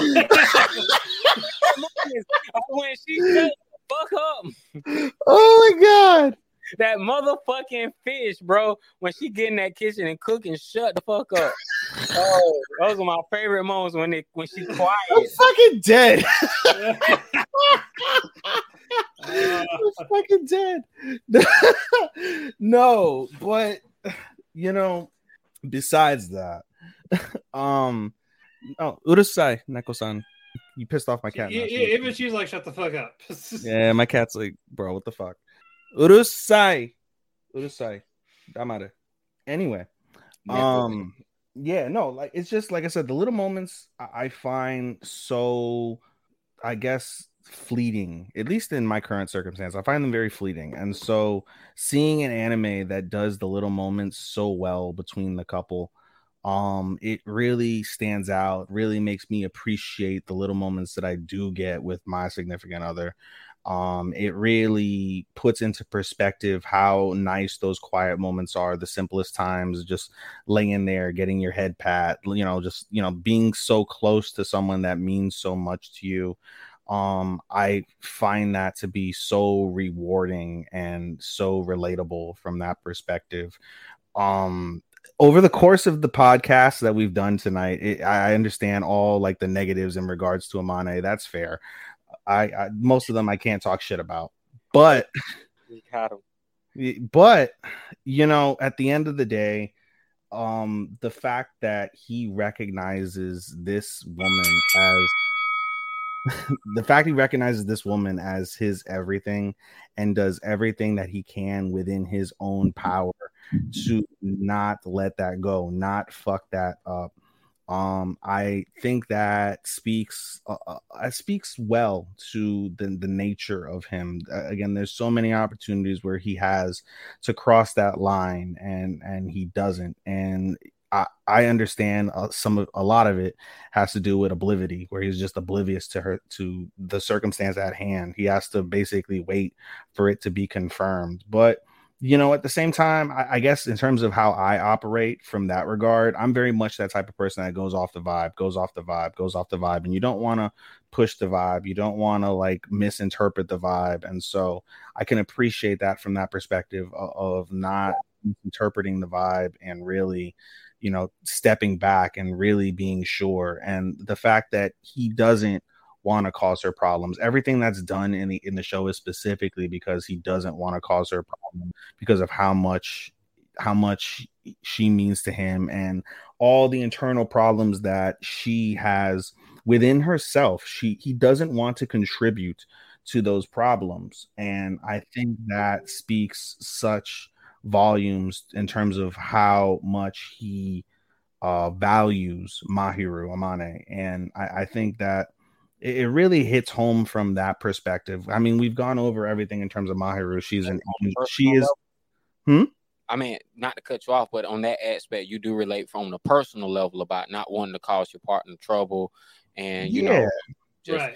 I guess it's the simplicity of how their relationship, there is like no real drama. The drama is just them like working between their personalities and just pushing for the sake of making someone else pull just to keep shit interesting. Is that something you relate to? Like, because I guess I got the vibe from you with like what you were going through in your own personal relationships and wise. You told us that you had a similar situation where you were kind of living that life, so to speak, or it spoke to you in a way. Yeah, no. It definitely, like I said, it definitely speaks to me just because of the fleeting moments that I mentioned. I find time with my significant other nowadays somewhat fleeting given circumstances, and so just to see that picturesque, perfect little fucking dream that's in there, it encapsulates a lot of the desires that sometimes we don't get with our significant other. Sometimes maybe not with mine, just to go a little bit too deep. But in any case, just again, we've gone over in terms of what Mahiru means as a whole. She is the literal definition of an angel. She cooks, she cleans, she's caring, she's thoughtful, she wants to provide, she wants to be there, she wants to be relied upon. She lives off of being relied upon because in her life, no one has truly gotten to see who her true self is. No one has gotten her to open up. No one has ever relied on her. From her perspective, she hasn't had to rely on anyone. And so I understand from the perspective that Amane isn't too reliable, considering she's the one that does everything. But at the same time, from that emotional support aspect and that foundational aspect of a relationship, Amane is 1000% her rock and foundation, because when all else fails, when all else stresses, when all else, you know, goes awry within her own head or within some of the shit that she may hear at school, she gets to come home and she finds her significant other there. She finds her rock. She finds her safe place. Her safe place is now within his home, within being in his presence. And I find that to be so valuable. And most people would find that so valuable when you do come home to that significant other, and when all shit fails, you know, guess what? You have someone there that is going to listen to you, that's going to comfort you, that's going to provide for you and understand you if you're on that deep of a connection level where you understand, you know, like I can feel the vibe coming off of her or him, and it's not a good vibe, like something's happened. What can I do to fix it? And Amane, yeah, you're right. He gets spicy with her at times, but at the same time, it's also passion. He doesn't ever cross the line with any of his spiciness, never does anything that's like, dude, what the fuck? Like, it's always very much just, you know, it's coming from a place of passion and love and wanting to see her be her true self, wanting to have her, you know, when she has to put on that facade out in the public, she can unwind and she can be her like little bratty, needy, selfish self. And it's okay. It's okay for her to be that way because of the fact that she's perfect the way she is. And, you know, for all the stuff that we can always say about anybody that we're dating, all the little things that you want to change, all the things you wish were different, all the things that if you can combine all the different bitches in your life that you've had, you have this perfect bitch, but it's not the way that it works. And so when you really hone down to that level of their acceptance for each other, for all their faults, through all their moments, through all their little things, that little nuances that make them tick, I find that it's very truly encompassing of the fact that they're able to be connected to each other through those little nuances and little subsidies within their entire universe, which is encapsulated amongst just themselves in that house, on that couch, and just living a life that neither one dreamed that they would live from the opening sequence. Whether, you know, you have Mahiru dealing with the fact that she's completely alone and she has abandonment issues and she doesn't have a family that's ever loved her, and you have Amane for all of the weakness of his all the weakness of his trauma. Regardless, it's still trauma nonetheless. And it sends him therapy. Yeah, probably fair. It's funny the way you said it. I like, you know, that's pretty fair. Oh, who settled? That's pretty fair, huh? Who settled? Who settled? Neither of them settled. No. If one of them had to settle, who settled? I don't think either of them settled. I don't think either, because they found each other, and that's one of the best things about love, is you find the right person at the right time, and you don't know it. You may not know it immediately. You may not realize it. Hopefully not until it's gone, but you may not realize it at the time that you found that person, but you know, you found the right person at the right time for whatever reason that may be. And 1000%, they both found each other at the right time, in the right darkness and the right depth of their own personal feelings and struggles. They found each other and they both used each other. How minimal or how insignificant it may seem to the watcher in some aspects, it was grandiose in terms of how much that they used each other to climb out of those depths and find new levels to themselves, using each other's strengths to be able to persevere through that and find new highs within the world that they thought was probably a lot darker than what it was. You know what I mean? So, I mean, like I said, I can see so much in terms of that aspect and that homeliness of it. That's one of the reasons why it's just so damn endearing to me. You know, it's just, I love shit like that. I love that type of realistic stuff. And, you know, we have Angel, who's our friend, and he always says, oh, you can never find shit in high school. And most of the times he's probably right. But I mean, in terms of an encapsulation of what a real wholesome foundational relationship is built on and what that means to another party, and understanding the little nuances to not make life difficult for them and to only add value, because at the end of the day, that's all human relationships are, is adding value to people. I'm very much that person, very open. If somebody doesn't provide value to me, I'm not going to fuck with them. If someone loses value that I've been fucking with, I won't fuck with them. I use all my friends because they all provide me value. And I hope that's the same way for them. I hope they use me because I provide value. And if I no longer provide value to somebody, then why are we fucking with each other? Cut me off. That's real. That's how I operate. It's pretty straightforward, but that's how it is. And so they use each other because they find the value in each other. And that value for them is something that they could have never thought of or dreamed of. But here they are. They found each other and they found happiness. And in season 2, if we get that season 2, they're going to build on that. And if we get that season 2, I'm very much looking forward to that.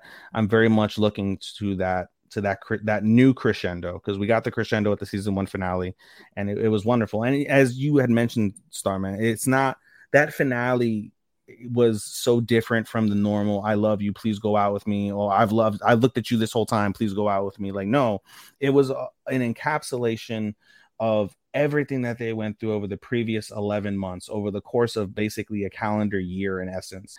And it was like this is an undeniable feeling. I need you in my life. My life will be lesser without you. I love you, please go out with me. And that is such a real idea of, I need someone who provides value. I find myself to have a lesser life without you. And I feel that way right now about my significant other. I find that I've been without her before in my life, and I felt my life was slightly lesser without her. And so at the end of the day, when you find someone that adds value to the degree that your life suffers without them, no matter what happens after the fact, that is real, that is true, that touches the soul. And because it touches that soul, you're able to hone in on the true realness of that feeling and revel in that if you do it right. And they both revel in that feeling, and they both come out of it absolutely stunning, beautiful. So 5 out of 5 stars, would 1000% recommend it. Yeah. So I respect you giving this review, and I know Matt got to go, but I'm gonna just say this. I think it's personally because I've been going to therapy for a while. Bro, this was the most toxic anime relationship I have ever seen. It was codependence. The word you're looking for was called codependency. Codependency is when you look for someone else to validate something in yourself that you can't find or do in yourself. You depend on them to fulfill that need because you can't fulfill it within yourself. And all I really saw was this codependence, and it never grew beyond the codependence. It was just two people needing to feel validated the entire time. So while that does happen in life, and not to serious the shit out, I think in the aspects of just watching, it was just kind of, I don't know. And this is not to tear down your review, so I'm not going to respect. I'm going to move on from it. But I do respect that, if that's your 5 out of 5, that's your number 3. And I'm glad that you really did have that great experience with it. Hearing you break it down just kind of just really encompass. We did watch the same anime, but I think a lot of times stuff we like for the exact different reasons. When we do like the same show, we'll like it for completely 2 different reasons. So I think it's awesome that you can pull that much bullshit from this show and just make it sound, you dress it up and make it real for me. Like in the words of Future, bro, you dressed it up and made it real, bro, because hey, I made Princess into the ball prince, not Princess. I made fucking Cinderella into ball Cinderella right there. Hey man, do what you got to do with that show. I think it's the most toxic show. But it's not the best anime. It's not the best rom-com ever. I won't claim it'll be the best rom-com ever. I just meant on a personal level, it hit me that way. But I mean, I'm always gonna recommend Horimiya, Clanad, Dress Up Darling, fucking what's it called? Dora. This didn't make your all-time rom-com top 10, bro. I can't give a rom-com of top 5 and it didn't make my top 10 because I don't give top 10s out like that. This is a perfect score. So you're telling me perfect score. Bunny Girl Senpai sits up there with that. Yeah. No, I'd have to look at my top 10. It'd be low end. You're unsure? It'd be low end. Because I've watched so many. He's not positive. Oh, I know for a fact when I give a 5 out of 5, where the 5 out of 5 stands. But I don't want to drag the floor. Matt, we're still on number 3. Alrighty. 3, Blue Lock. I was waiting for one of y'all to say Blue Lock. I didn't watch Blue Lock. I don't like sports anime. I'm the only one that watched it. I don't like sports anime like that, truth be told. I usually don't watch a lot of sports anime, but I think this is one of the most entertaining ones I have seen. I enjoyed the games of it, especially in the second half. I liked the combinations of the soccer stuff, and for Isagi, the protagonist, I like that he's not someone that just wins all the time. He actually, like, when he develops an ego, he gets pegged down us for some humility. Like, he learns from it. He grows from it. He learns. That's why I like that much of it, instead of just being this OP MC type of shit. He started from the bottom and he just grows as from every game. And even when he feels like he is a winner, other times when he loses, it beats him up. Yeah, when you lose, it sucks, sure. But he learns, he gets up, does it again, next game, learns some new combos with the other players, gets that chemical reaction with them, and it just works out in his favor. And sometimes, not all the time, but it's a nice balance. And I got that from Isagi. I like the other side characters. I like Chikiri. I love Baru. I liked Rin. Cool visuals from when they're doing their little signature moves with the soccer ball. It was just an overall just enjoyment, entertaining thing. And I know we're gonna get a season 2 and a side episode with Nagi, and I cannot wait for that. I think that's going to be a great thing. I'm looking forward to season 2. I'm looking to some more over the top, high action soccer games. In that it's not like an accurate soccer game. Sure, you can watch Aoyashi for that one. This one knows what it's doing. It gets people entertained. It gets them hooked for just some fun with it, and you get cool soccer stuff out of it at the end of the day. So this one, 4.5. Awesome. Number 2. All right, man. I'm gonna be swift, man, so we can get up out of here, man. My number 2 is Tomo-chan is a girl. Okay. Wow. No, I respect that. My number 2, man, Tomo took unrequited. That's the fate. I'm sorry to cut you off. If we were not counting our continuations, this would be basically number 3. Okay, awesome. Number 4 for me. Yeah, that's the thing. Yes. It took the unrequited love trope and find a way to keep it fresh, and that's hard to do. Like, the supporting characters really did the heavy lifting in this series, and they pulled it off really, really well. I'm not really used to that happening. And like, another point is, much like Rent a Girlfriend, you can randomly pause this show at any moment and just screen grab, and you'll get like a juicy animated still frame that you can just put as your background art. Like, and I just love that about this show. But what really puts this show over the top was the dub. The dub. And the voice actress of Carol playing both the Japanese and the English role. So the whole show. The cast was great. Tomo sounded like Tomboy Tomo. Like, everybody sounded great. Like, the cast was unbelievably perfect, but I had a soft spot for Kara. Kara was ridiculously funny. I love her and her mom. Mommy, like, no. That's just too cute. I really liked it. And then when we got to the last episode, when as I spoke earlier, and June really had to be like, "No, Shawty, I got to protect you. You can't be the strong one in this relationship. Don't get me wrong. Tomo's like, fuck these gender roles. Just because I'm a girl doesn't mean I have to wait for you to make the move. I'm going to make the move. You're the guy I want. I'm going to be the one to step up." And I like how they just, kind of turned the whole gender role conversation on his head. And it's just like, no, he sees her as just Tomo, not pretty Tomo, not tomboy Tomo. He just sees her as Tomo. And she had to go through this whole journey to just try different things. And I think it made her all the better, because I think she became more comfortable in her skin.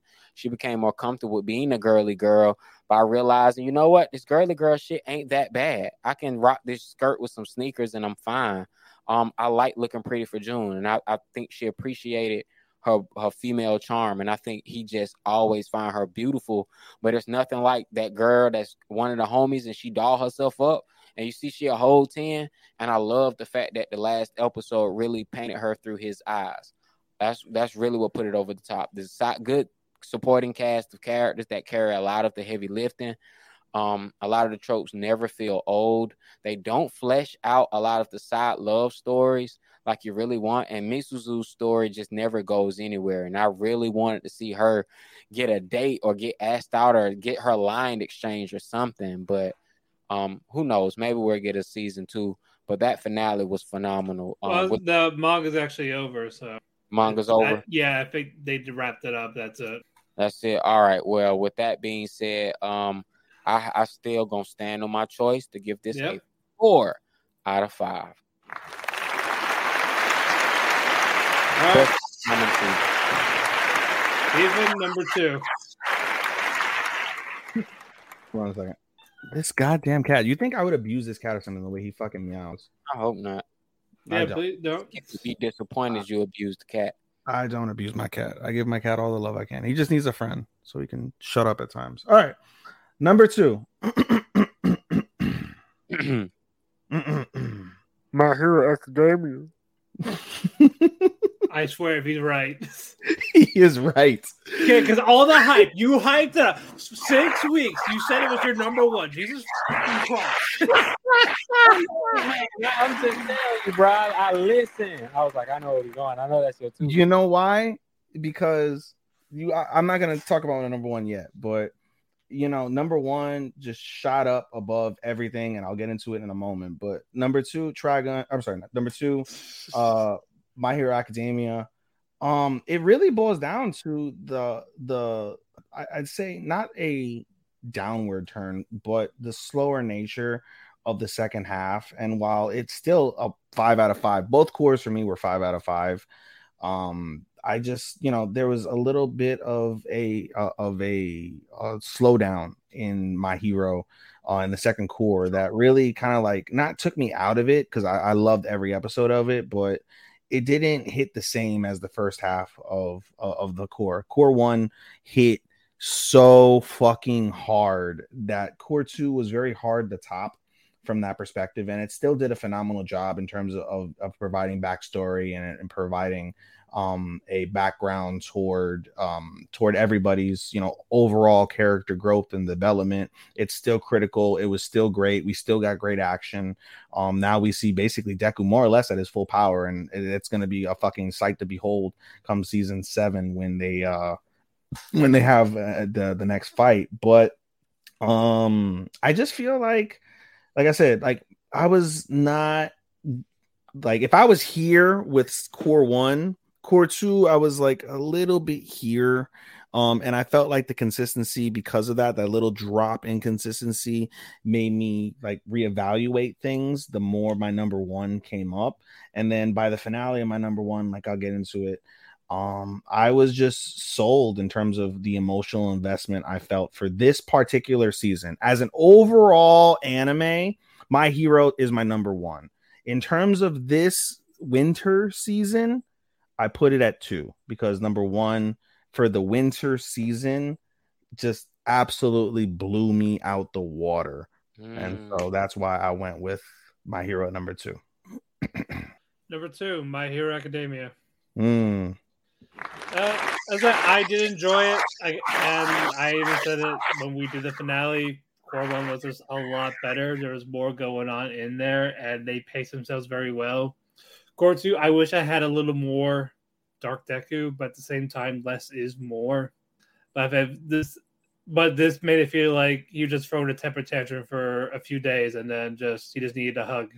And again, that's what every kid wants, for sure. But I like that. It's been a while since All Might even played a part, so I was kind of glad he got a little bit of a moment in there in this core when first Deku pushed him away to say he didn't need him anymore, ordeal, and his interaction with Stain.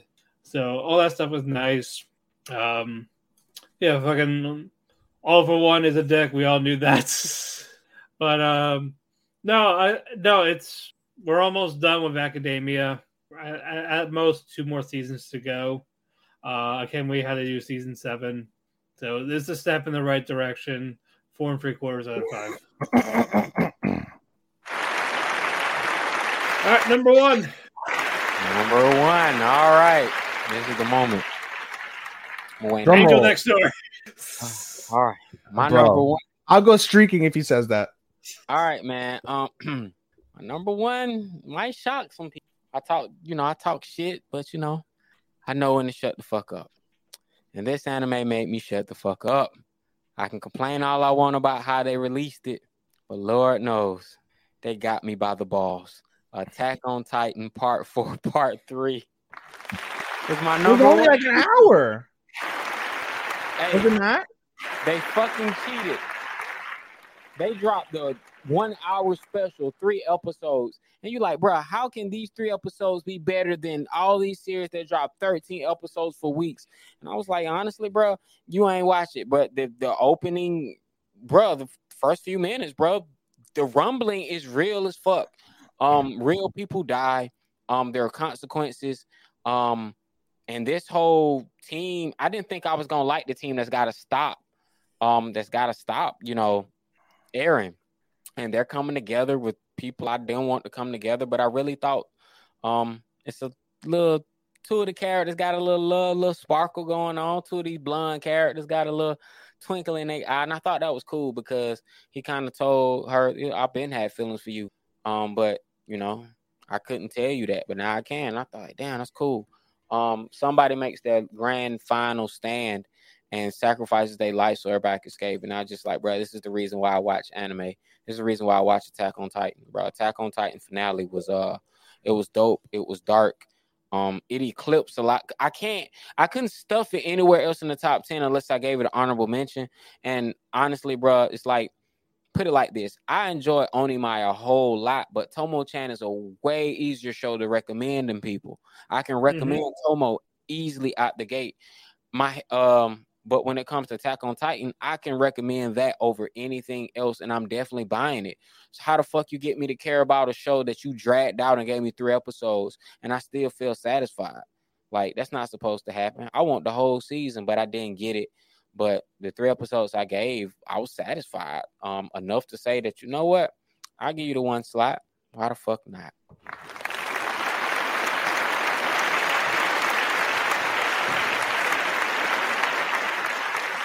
Matt, you haven't said this show, so I assume it's yours too. Number 1 for the winter 23 season, Trigun Stampede. Yep. I gave Trigun so much shit, and for all the reasons that Starman said he hated this show, I love this show. I enjoyed emo bash, emo bash far more than I enjoyed comedic bash. I didn't find hardly any of the comedy in the original funny. I found all the seriousness of this show to be so real, so poetic, so well told. I didn't mind not having as funny of a Nicholas. I enjoyed dark Nicholas. I enjoyed having a reason to give a shit about Nicholas.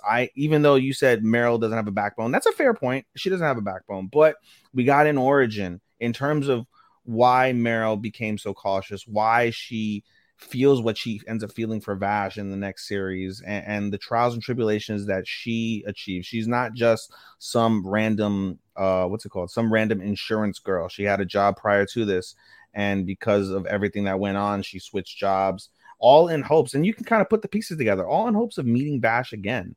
That's why she's assigned to fucking go try and find Vash and try and follow Vash. And I'm sure they'll tell the story a little bit different versus her not knowing Vash in the original versus now where she knows him so intimately. I think, like I said, in terms of all the pieces of the series, it was absolutely phenomenal. The OP is one of my favorite OPs. I rated it my favorite OP of the season. Like you mentioned, it's got that dubstep flow to it. The visuals within that OP as Vash is falling into the abyss, trying to basically grasp onto the humanity that he loves and holds so dear. I felt that to be very poetic. The ED of the show is really awesome, encapsulates all the darker tones that a majority of the episodes undertook.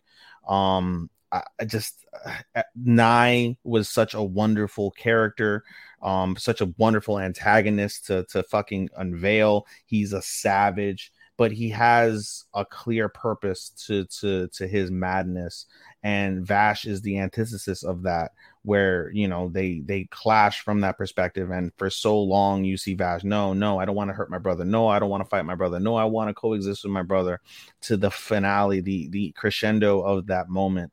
That fight between them was absolutely stellar. The disparity in Meryl's voice as she's trying to snap Vash out of it, the basically Inception like turns and twists that Vash endured in that like internal like dream world as Nye had him taken over, was splendid. All the tortures that, because it was basically torture that he went through, all the tortures he went through told even more depths toward Vash, gave him more layers for you to appreciate in regards to him snapping out of it. And just that fight was so incredibly animated. It was so powerful, and at the end of the day, it still cost Vash. For him trying to save humanity, he still left the villain. Humanity still hates him. And of course, we know how the series goes. He doesn't regret that in any way, shape, or form, because he did it for the greater good of the world that he lives on.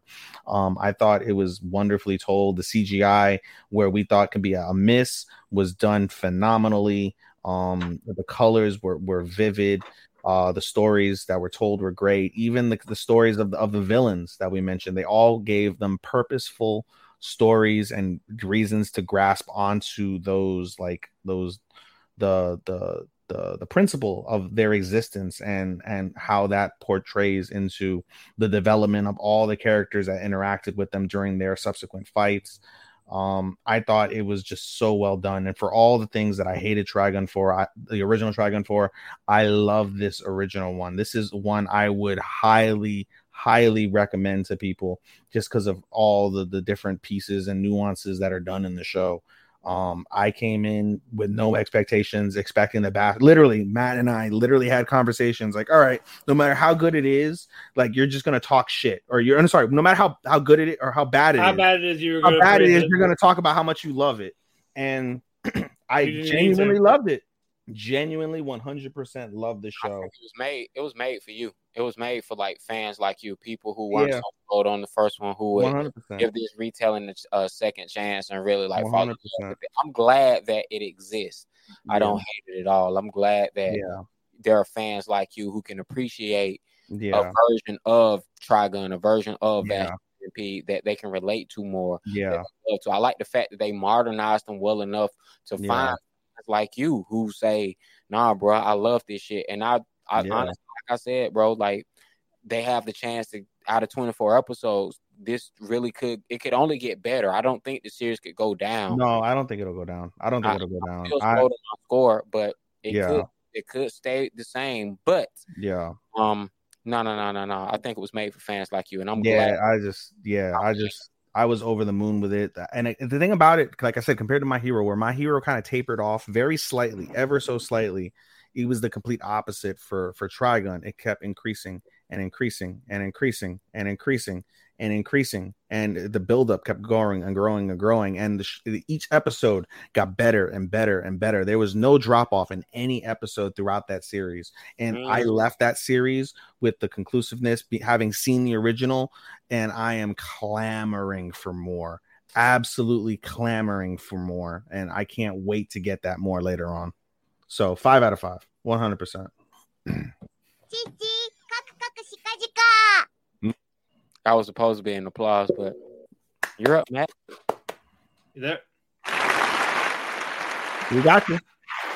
Yep. We got you. You're done. I'm done. I'm good. Hold on. What happened? No, it was a little glitch. All right. Yeah, sorry, guys. But yeah, number one for me is Trigun Stampede as well. I had it there before the finale, and I enjoyed the original for what it is. Like, I didn't dislike it the way Ethan did. It was part of my childhood, but I think just looking back on it, parts of it probably hasn't aged well. And that's why I feel like that's why they would wanted more of a reboot to tell a different story of it. And I liked that story. I liked basically how stuff did tie together to events from original Trigun. But I think beforehand, I got more development, especially from guys like Wolfwood and Knives, which I definitely needed. I think that was one of my gripes in the original. They were just there. They were like cool. Like, well, Wolfwood is always cool. He's still cool, but I think I got more background on him as to why should I care about him. So just being an Undertaker with a cross gun, which is still cool regardless. The cross gun. Yeah, 2 cross guns in. But I'm saying like it's still a cool gun. Yeah. No matter how, yes, 1 or 2, it's still good. With Knives in the original, he felt a little more one-dimensional, like a forgettable villain. In this, I feel like there was just more layers to him, and just how he reacted to Vash, and just more of how he's just saying, like how he's just doing this for him, despite saying "fuck humanity." Basically, they're using our guys as power cells to pay like an electric bill or decapitate us for research. How's that a life for us? And this how he just keeps trying to show Vash like why fight for them when they know how they treat us. And we got more of that. And even the fight's amazing to start. I feel like there's just more, again, there's more layers in them together and them as individuals. Roberto, I didn't mind. People automatically hate him because they thought he was a replacement for Millie, but no, he's not. He was someone that's been on the job. He took in Meryl as his co-high just a little bit, even though he was just a drunk. But Meryl grew a bit of it. That's where we get the more cautious side of her, because before she was just charging in head on, like she doesn't know any better. And Roberto was that mentor to like kind of reel her back in, despite drinking, basically. Yeah. At Great Skill, he didn't want her to get hurt. And now she's going to have that with Millie. I feel like there'll be a little bit more development with Millie. And it's these small things. Again, it's something I never considered him to be replaced with just someone to help. That was like a stepping stone for Meryl, who was that mentor, regardless of how little or what he did. And now she's going to take those for Millie. And Vash, he will still grow. We know why he was upset, because basically, for all we know, everything was still fucking fresh for him with when he re-encountered Knives again, when he lost his arm for like that first time. Like, it's still fresh in his mind. So of course those wounds are going to hurt. So I don't expect him to be all like silly, over the top, humorous that much. He's trying in. He doesn't know what to do. He doesn't know how humans fully are that much, because usually when they are, they're dead. And it happened again. So, and now with his high in isolation, like, we'll probably get more of the OG Vash a little bit, maybe in the final part, because he took time to heal a little bit, despite the fact he lost his brother. But the fact he was in high and all this, like, it's time to come out. He gets to try. He gets another chance to try again to coexist with humanity.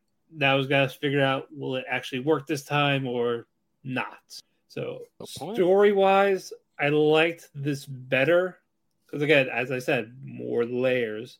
But I'm not gonna discard the OG at all. Absolutely not. I do. Yeah. But it was something. Again, it's something that me and Starman have watched when we were kids. Mm-hmm. So it's always got to hold a special place to us. But the people that gatekeep it, this blindly compare it to the original when there's something, it's not the case. That's not the point of it. Is wrong. Yeah, Angel made a good point. A lot of people are caught up on nostalgia when it comes to the OG, and they just it's getting like Angel said something interesting. He was like, "No, go back and rewatch it. Go rewatch it and see if you can say the same thing you said when you were 16, when you were 12, when you were 10, watching it, and see if you can say that now." What the hell? A lot of people probably just watched it once and that was it. Yeah, I watched Trigun all the way through at least 4 or 5 times. Like, I watched it all the way through. I owned it at one point until my anime collection got stole, but that's another conversation. Ooh, I want to flesh that out. I'm not fleshing that out. That was like the worst day of my whole. That was one of the worst days outside of family member dying. That was the worst day I ever had. Like when that shit got stole, I lost all the anime. A lot of these are not. They're not in print anymore, so I can't get them back. Did you ever find who did it? I mean, I know who did it. I know who did it. I know what it was. Just. Oh, I would have clapped their ass. I mean, it was a fucked up situation. Would have clapped their ass, huh? No, not clap their cheeks. I would have clapped their ass with that fucking strap. I had OG Platinum Edition Evangelion. It was bad, bro. Like, I'm not gonna even get into it. I can't even remember all the series I lost. It was a bunch of bunch of shit I hold dear. Regardless, Trigun was one of them. Trigun was one of the first anime I bought. I used to have posters. I held the OG in high regard, but I'm not judging the new one based off of the old one solely. It's based that's why a lot of people do it. And it's just infuriating. It's based off my enjoyment of just, I can't escape my old feelings, but it's really based off enjoyment. But yeah, you guys put it as y'all number one. Shout out to y'all, man. Like I said, I'm always happy when the fans saying like, hey man, this Trigun ends up being the classic in your eyes. As long as you like Trigun, they made a CGI anime. Like I said, I think this anime is brave. They took a lot of chances, a lot of risks when it came to the animation, trying something different with the CG. I honestly feel like, bro, if they would just make this shit 2D, I think a lot of people would have a lot less to say about it. I think the CG earns it a worse rap than anything else because people just shit on CG anime. Yeah, they people don't think it doesn't belong in anime, and that's 100% wrong. Yeah, they shit like Yeah, but if it's done well, it's done well. Despite how it's animated, regardless 2D, 3D, CG. Well, yeah, but I would enjoy it. It's stuff they do in the 3D they couldn't do in the 2D, and that's just for fucking fact. Right. But it damn sure looks good on my PlayStation. Bro, and my damn Samsung TV, whew. Oh, yeah. I watched it on the 86-inch LG, bro. Bro, like, damn, this shit looks amazing. 86. But yeah, 5 out of 5 for me. People who don't watch it, I would still suggest one or the other easily. Like, because I'm going to tell them, they're both completely different. So whoever, see for yourself. Like, don't just pick one or the other. That's it. Like, I think you'll get a more character study in the reboots. I think you'll get a little bit world building, but you have to see both. You'll get enjoyable characters. I binged both, and I couldn't go into this proper without having seen the first one because it wouldn't have been fair either way. I'm glad you did that. Every anime on this list, on my top 10 list, is I recommend every anime on this one. From 10 to 1, Trigun, Magical Revolutions, Ice God, Eminence Shadow, Agretsuko Season 6, Buddy Daddies, My Hero Academia, Onimai, Tomo-chan is a Girl, Attack on Titan. It's my top 10 list. I recommend everything on that list is worth your time. Whoever's listening, whoever's watching, check that out. You'll enjoy it. Honestly, even I recommend everything from 13 down. 13 up, I recommend it all. Inspector if you want a good mystery. Way the House President if you want a good comedy. Ice Guy is a great fucking rom-com. Revenger is good for the bloody violence and the finality of the show. Eminence and Shadows, nice fucking isekai. Tokyo Revengers is a good dipper. Hell, I can recommend Vinland best for people who aren't into anime but like Vikings. I think. What do you recommend so far with the upcoming spring season? Good transition. Well, yeah, because we're gonna do our list. Ethan, what's your list? All right, give me one moment. I just pulled it up while you were talking. All right. So far, I've got the following: Demon Slayer, Dr. Stone, Hell's Paradise. I already seen this one. That's Kaguya-sama. Konosuba, Tonikawa, Insomniacs After School, which I'm really looking forward to that. I have high expectations for that one. The Dangers in My Heart, which I think it's got potential. I watched it today. You watched it today? What do you think? Dangers in My Heart. I was just like, bro, like this shit finna be controversial as fat. I mean, it's fuck. When Buddy was like, I like him fat, bro, I died laughing. Yeah, I was crazy. I was like, no. He like him big. That poor girl. I thought he was gonna send that girl to jump off the roof. when he said that. I swear to God. Walking off with him. Like, no. I'm enjoying that one. I think I might stick with it, but Hot Dive knows how to pull a controversial anime and put it on. So I honestly see they're gonna get up in arms about this, especially with like school shootings. Like he's the 1,000% a school shooter like quality fucking guy. That theme of it of him wanting to kill his classmates is kind of that's bad. That's bad. Yeah, that's why I was like American society, but that's an American problem, not a Japanese problem. It gets a pass on board. Yeah. Continue on. My Home Hero, A Galaxy Next Door. Another rom-com I'm really looking forward to is Why Raylene Ended Up at the Duke's Mansion. Dead Mount Death Play. I know you're looking forward to this one, Sean. Fucking Mobile Suit Gundam Witch Season 2. Man, you know I'm ready. I'm looking forward to it too, bro. I'm looking forward to it too. Yeah, Yuri Is My Job. Clueless First Friend. Blue Orchestra. And I believe I'm rounded out. That's 14. All right. I don't have a full complete list. But here's what caught my eye. Everything on this list caught my eye. What I am planning to continue watching is Kimetsu no Yaiba Demon Slayer. I am going to watch Dr. Stone. I'm going to wait for the dub to stack up and see where that goes. Hell's Paradise. I watched the first episode today. I'm on board with it because it's just samurais and immortals, and I think that's really dope. Konosuba, I'm going to wait and see where the dub goes for this one. Crunchyroll has it. High Dive has the other one. I'm sorry. Crunchyroll has all of it. So let's see. I hope the dub comes sooner than later. I'm really excited to start posting and talking about Oshi no Ko, aka My Star. I'm really excited to talk about that one because it's a lot of hype. People are talking about it. Like, shout out to y'all. I can't wait. I'm gonna do that one justice. I watched Yamada-kun to level 999 today. Nice rom-com is giving me nice vibes from familiar shows I like. So I'll definitely say check that one out. I'm also planning to check out, I haven't done it yet, but Heavenly Delusion. I'm going to check out Heavenly Delusion. I'm going to see what's going to happen with that. Ancient Magnus Bride Season 2. I'm planning to watch that. My Home Hero. Might as well check it out. Think you recommended me skip the Loafer. I don't know. I'm going to keep it in my back pocket. I'm really excited to like the rom-com of season I'm really looking forward to is A Galaxy Next Door.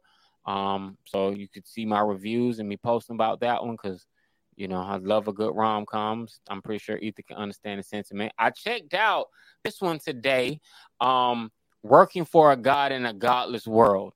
I don't know what to make of it. This shit is ridiculous. It is ridiculous ass show. It's kind of dark, but it's ridiculous. It is good though. So far, I kind of like it. It's kind of, mid-ish, but we'll see where it goes. Hopefully it goes up. From there, Yuri Is My Job. I'm gonna see what happens with that one. I know it's about art and not actually, lovers, but who knows? Anything can happen. Yeah, man, that is all I have for my list right now. I do plan whenever they tell me when they're gonna release Rokudo's Bad Girls. I plan to watch that one. I just don't know what they're gonna do about it, but I'm really waiting for that one to get a release date so I can check it out. Yeah, from my perspective, also, I was gonna say for now I'm holding off on 3. I'm holding off on 3 series. I may pick up depending. Love Story with Yamada-kun. I may pick that one up. Heavenly Delusion. Probably will pick that up. We'll see. And then there's another one somewhere. And of course the one that you just mentioned, Oshinoko, My Star. Those are the 3 that I may pick up at some point, depending on how you guys tell me they are. Alrighty. For me, Demon Slayer, Dr. Stone, Hell's Paradise. Hold on. Matt, go slower so I can type these down since this is actually critical to us. Yeah. Can remove that. So we got Demon Slayer, Dr. Stone, Hell's Paradise. Yep. Tonikawa Season 2. Yep. Konosuba. Yep. Oshi no Ko. That's you. So put that down here. Oishi no Ko. Heavenly Delusion. That's also you. That definitely has potential. Mm-hmm. Rank of the Kings. The Treasure Chest of Courage, The Dangers in My Heart, Us. My Home Hero, Also us. Insomniacs After School. Yep, that's also us. Skip and Loafer. 1 second. Skip and Loafer. Yep. Dead Mount Death Play. Us. Mobile Suit Gundam. 2. Yep. Yuri Is My Job. Yuri Is My Job. My Clue's First Friend. Blue Orchestra. And that is it. The only one I might pick up, depending on reviews, is Mashal. I'll leave that one off. So I'll wait. So what's interesting? Why did I put Skip and Loafer there? That was not correct. Skip and Loafer. I can move that one. So what's interesting, Matt? The majority of the series we're watching, and of course Kubo when it comes out, we'll both include that. Yeah, and Nier, if that comes out at some point. Yeah, so it's interesting. The majority of the series we're watching together. 1, ichi, ni, san, chi, go, rok, nana, hachi, kyu, ju, ju, ichi, ju, ni, ju, san. 13 out of the 14 that I'm watching, we're watching together. So I only have, you have a bigger list. B, I only have one, I think, that I'm watching that you're not. Is that what I'm seeing correctly? Which one? I'm looking to see. A Galaxy Next Door. Yeah, that's you're watching that. Aren't you watching? Oh, and Raylina. Yeah, sorry, Galaxy Next Door and Raylina. So I've had 15 anime. All right, well, there you go. Well, so I've got room for one more for now, depending if I drop or add. I'll let you know how Oshinoko goes. Yeah, I'm curious about Heavenly Delusion as well. That I really like that one. Already out. Is it out? And you seen it already? Yeah, I liked it a lot. Yeah, I got it queued up. I just started. You have to search for it by its actual name, not the Heavenly Delusion. If you type in Tengoku, it'll pop up. Mm-hmm. Yeah, I had that trouble. Closing thoughts for winter. Closing thoughts. Winter was cool. Pun. Nah, man. Winter was nice. Got a nice little slate of anime. I ain't gonna lie. I enjoyed setting the record straight with Ethan. That was fun.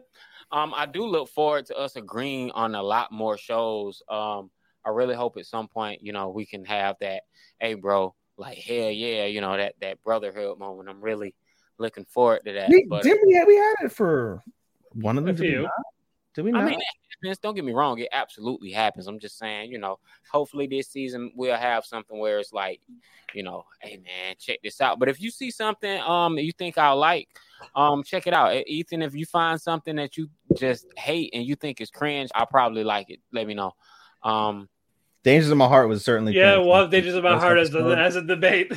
Yeah, Dangers in My Heart. Like I was so close at the beginning to dropping it, and then by the end of the episode, when he saved her from the creepy fucking guy trying to get her number, I was like, all right, I see some potential here. It depends on how dark they go with his like murderous like desires, because like the darker they go with that, the more I'm gonna be turned off. Honestly. I feel you. Nah, I'm gonna check out a couple. Y'all let me know how Ranking the Kings is. I'll pretty much jump into that one at a later date. I am looking forward to some of these movies that are coming out. Yes. Quickly before we just get off of this completely. Yes. I do know that we are getting a Black Clover movie in June. 1000%. Post came out in May, but they pushed it back to June. We're getting a Bunny Girl Senpai movie that's coming out as well in June. Yep. We're also getting a Psycho Pass movie, Psycho Mass movie Providence coming out in May. I'm looking forward to that. Movie of the summer I'm looking forward to the most is the Galactica art. Sailor Moon. Sailor Moon Cosmos. That movie's coming out to Netflix in June.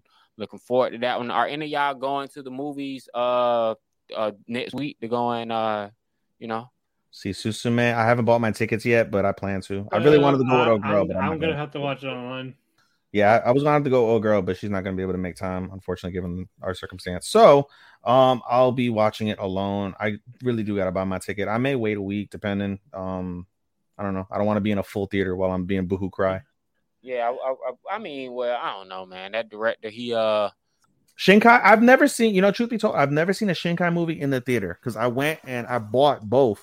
I bought Your Name and I bought Your Name and I bought Weathering with You. I bought very rare that I buy anime stuff, but I buy stuff that I can't like watch on because I couldn't watch Your Name at the time on Crunchy. Well, when they released, they didn't come to the theaters here. Otherwise, I would have saw them. I do like the fact that they eventually popped up on Netflix and HBO. So for me, like one of my biggest things with movies right now is I'm so struggling because it never goes on sale. I'm struggling to pay $50 to see I Want to Eat Your Pancreas, and I want to see that movie so bad, but it's $50 on Right Stuff. It's $50 on like $48.99. Oh, you need to buy it. Yeah, I'm talking about buying it. Yeah, because you can't rent it anywhere. I would have rented it on Amazon or something if I could. Don't worry about it. But it's like, fuck, do I want to, like, it's not like, I feel like that's one of those ones where you got to watch it in like super clear, like, I won't, bro, they don't have the Bunny Girl Senpai movie to stream. I bought it. You know what I'm saying? But it's like, so I say I want to get that and I want to get that series eventually. But yeah, I bought it. Price, I'm not paying $100 for no 12 episode series. No, I paid $40 for the Blu-ray for Bunny by Senpai Dreams of a Dreaming Girl. I paid $40 for that, and that was. It's funny. I watched that movie immediately after Clan Ad, so I was like, I went from boohoo crying. The next day, I watched that shit. I boohoo cried again. Shit, boy. Ugh. I want to watch it because it's been a while, but I don't know. That's all I got for the season, man. It's been a pleasure. Yeah, man. Strong season. Yeah, very strong season. Can't wait for spring. That you know what? At least from my perspective, my 5 is going to be a tough 5 to beat. Although I have very high expectations that they're all good. It's summer and fall are probably going to just shatter it. But for an opening 5 for the winter season, very, very, very strong. 1,000% very strong. Mm-hmm. All right, guys, we're going to close it up here. We'll do plugs next week. But thank you, Starman, for being with us as always. We're always happy to have you here. We will do our Kēki Shop Lupon soon. Thank you guys for sticking with us for doing 5.5 hours. Yeah, that's why I said with no plugs. I'm just going to bed. We ate so much cake, it's like a diabetic coma. Till then, we'll either see you next week or the week after. Depends on if we catch up in time. Arigato, anato ofaku, and sayonara. Want a great rate? Check out our new First Wave Money Market account. The more you deposit, the more interest you earn. And even better, there are no term commitments. Visit oceanfirst.com for complete details, including how to get a 4.25% APY. Whatever you need, whatever you dream, let's make it a reality. Ocean First Bank, putting you first. Certain rules and restrictions apply. Member FDIC. Last year, I had leukemia. Today, I roll like kickball. Kids with cancer and blood disorders can get back to being kids through our pediatric hematology and oncology program at RWJ Barnabas Health and Rutgers Cancer Institute of New Jersey. We diagnose and treat your child's cancer or blood disorder with the most advanced treatments and compassion. Learn more at rwjbh.org/kids cancer and blood disorders. RWJ Barnabas Health and Rutgers Cancer Institute of New Jersey. Let's beat cancer together. Save big on brunch for mom, all in the Kroger app. Get half gallons of delicious Kroger milk for $1.29 each. Then get flavorful Tyson natural boneless chicken breasts for $2.49 a pound, all with your card and a digital coupon. Shop these deals at your local Kroger today, or tap the screen now to download the Kroger app to save big today. Kroger, fresh for everyone. Prices and product availability subject to change. Restrictions apply. See site for details.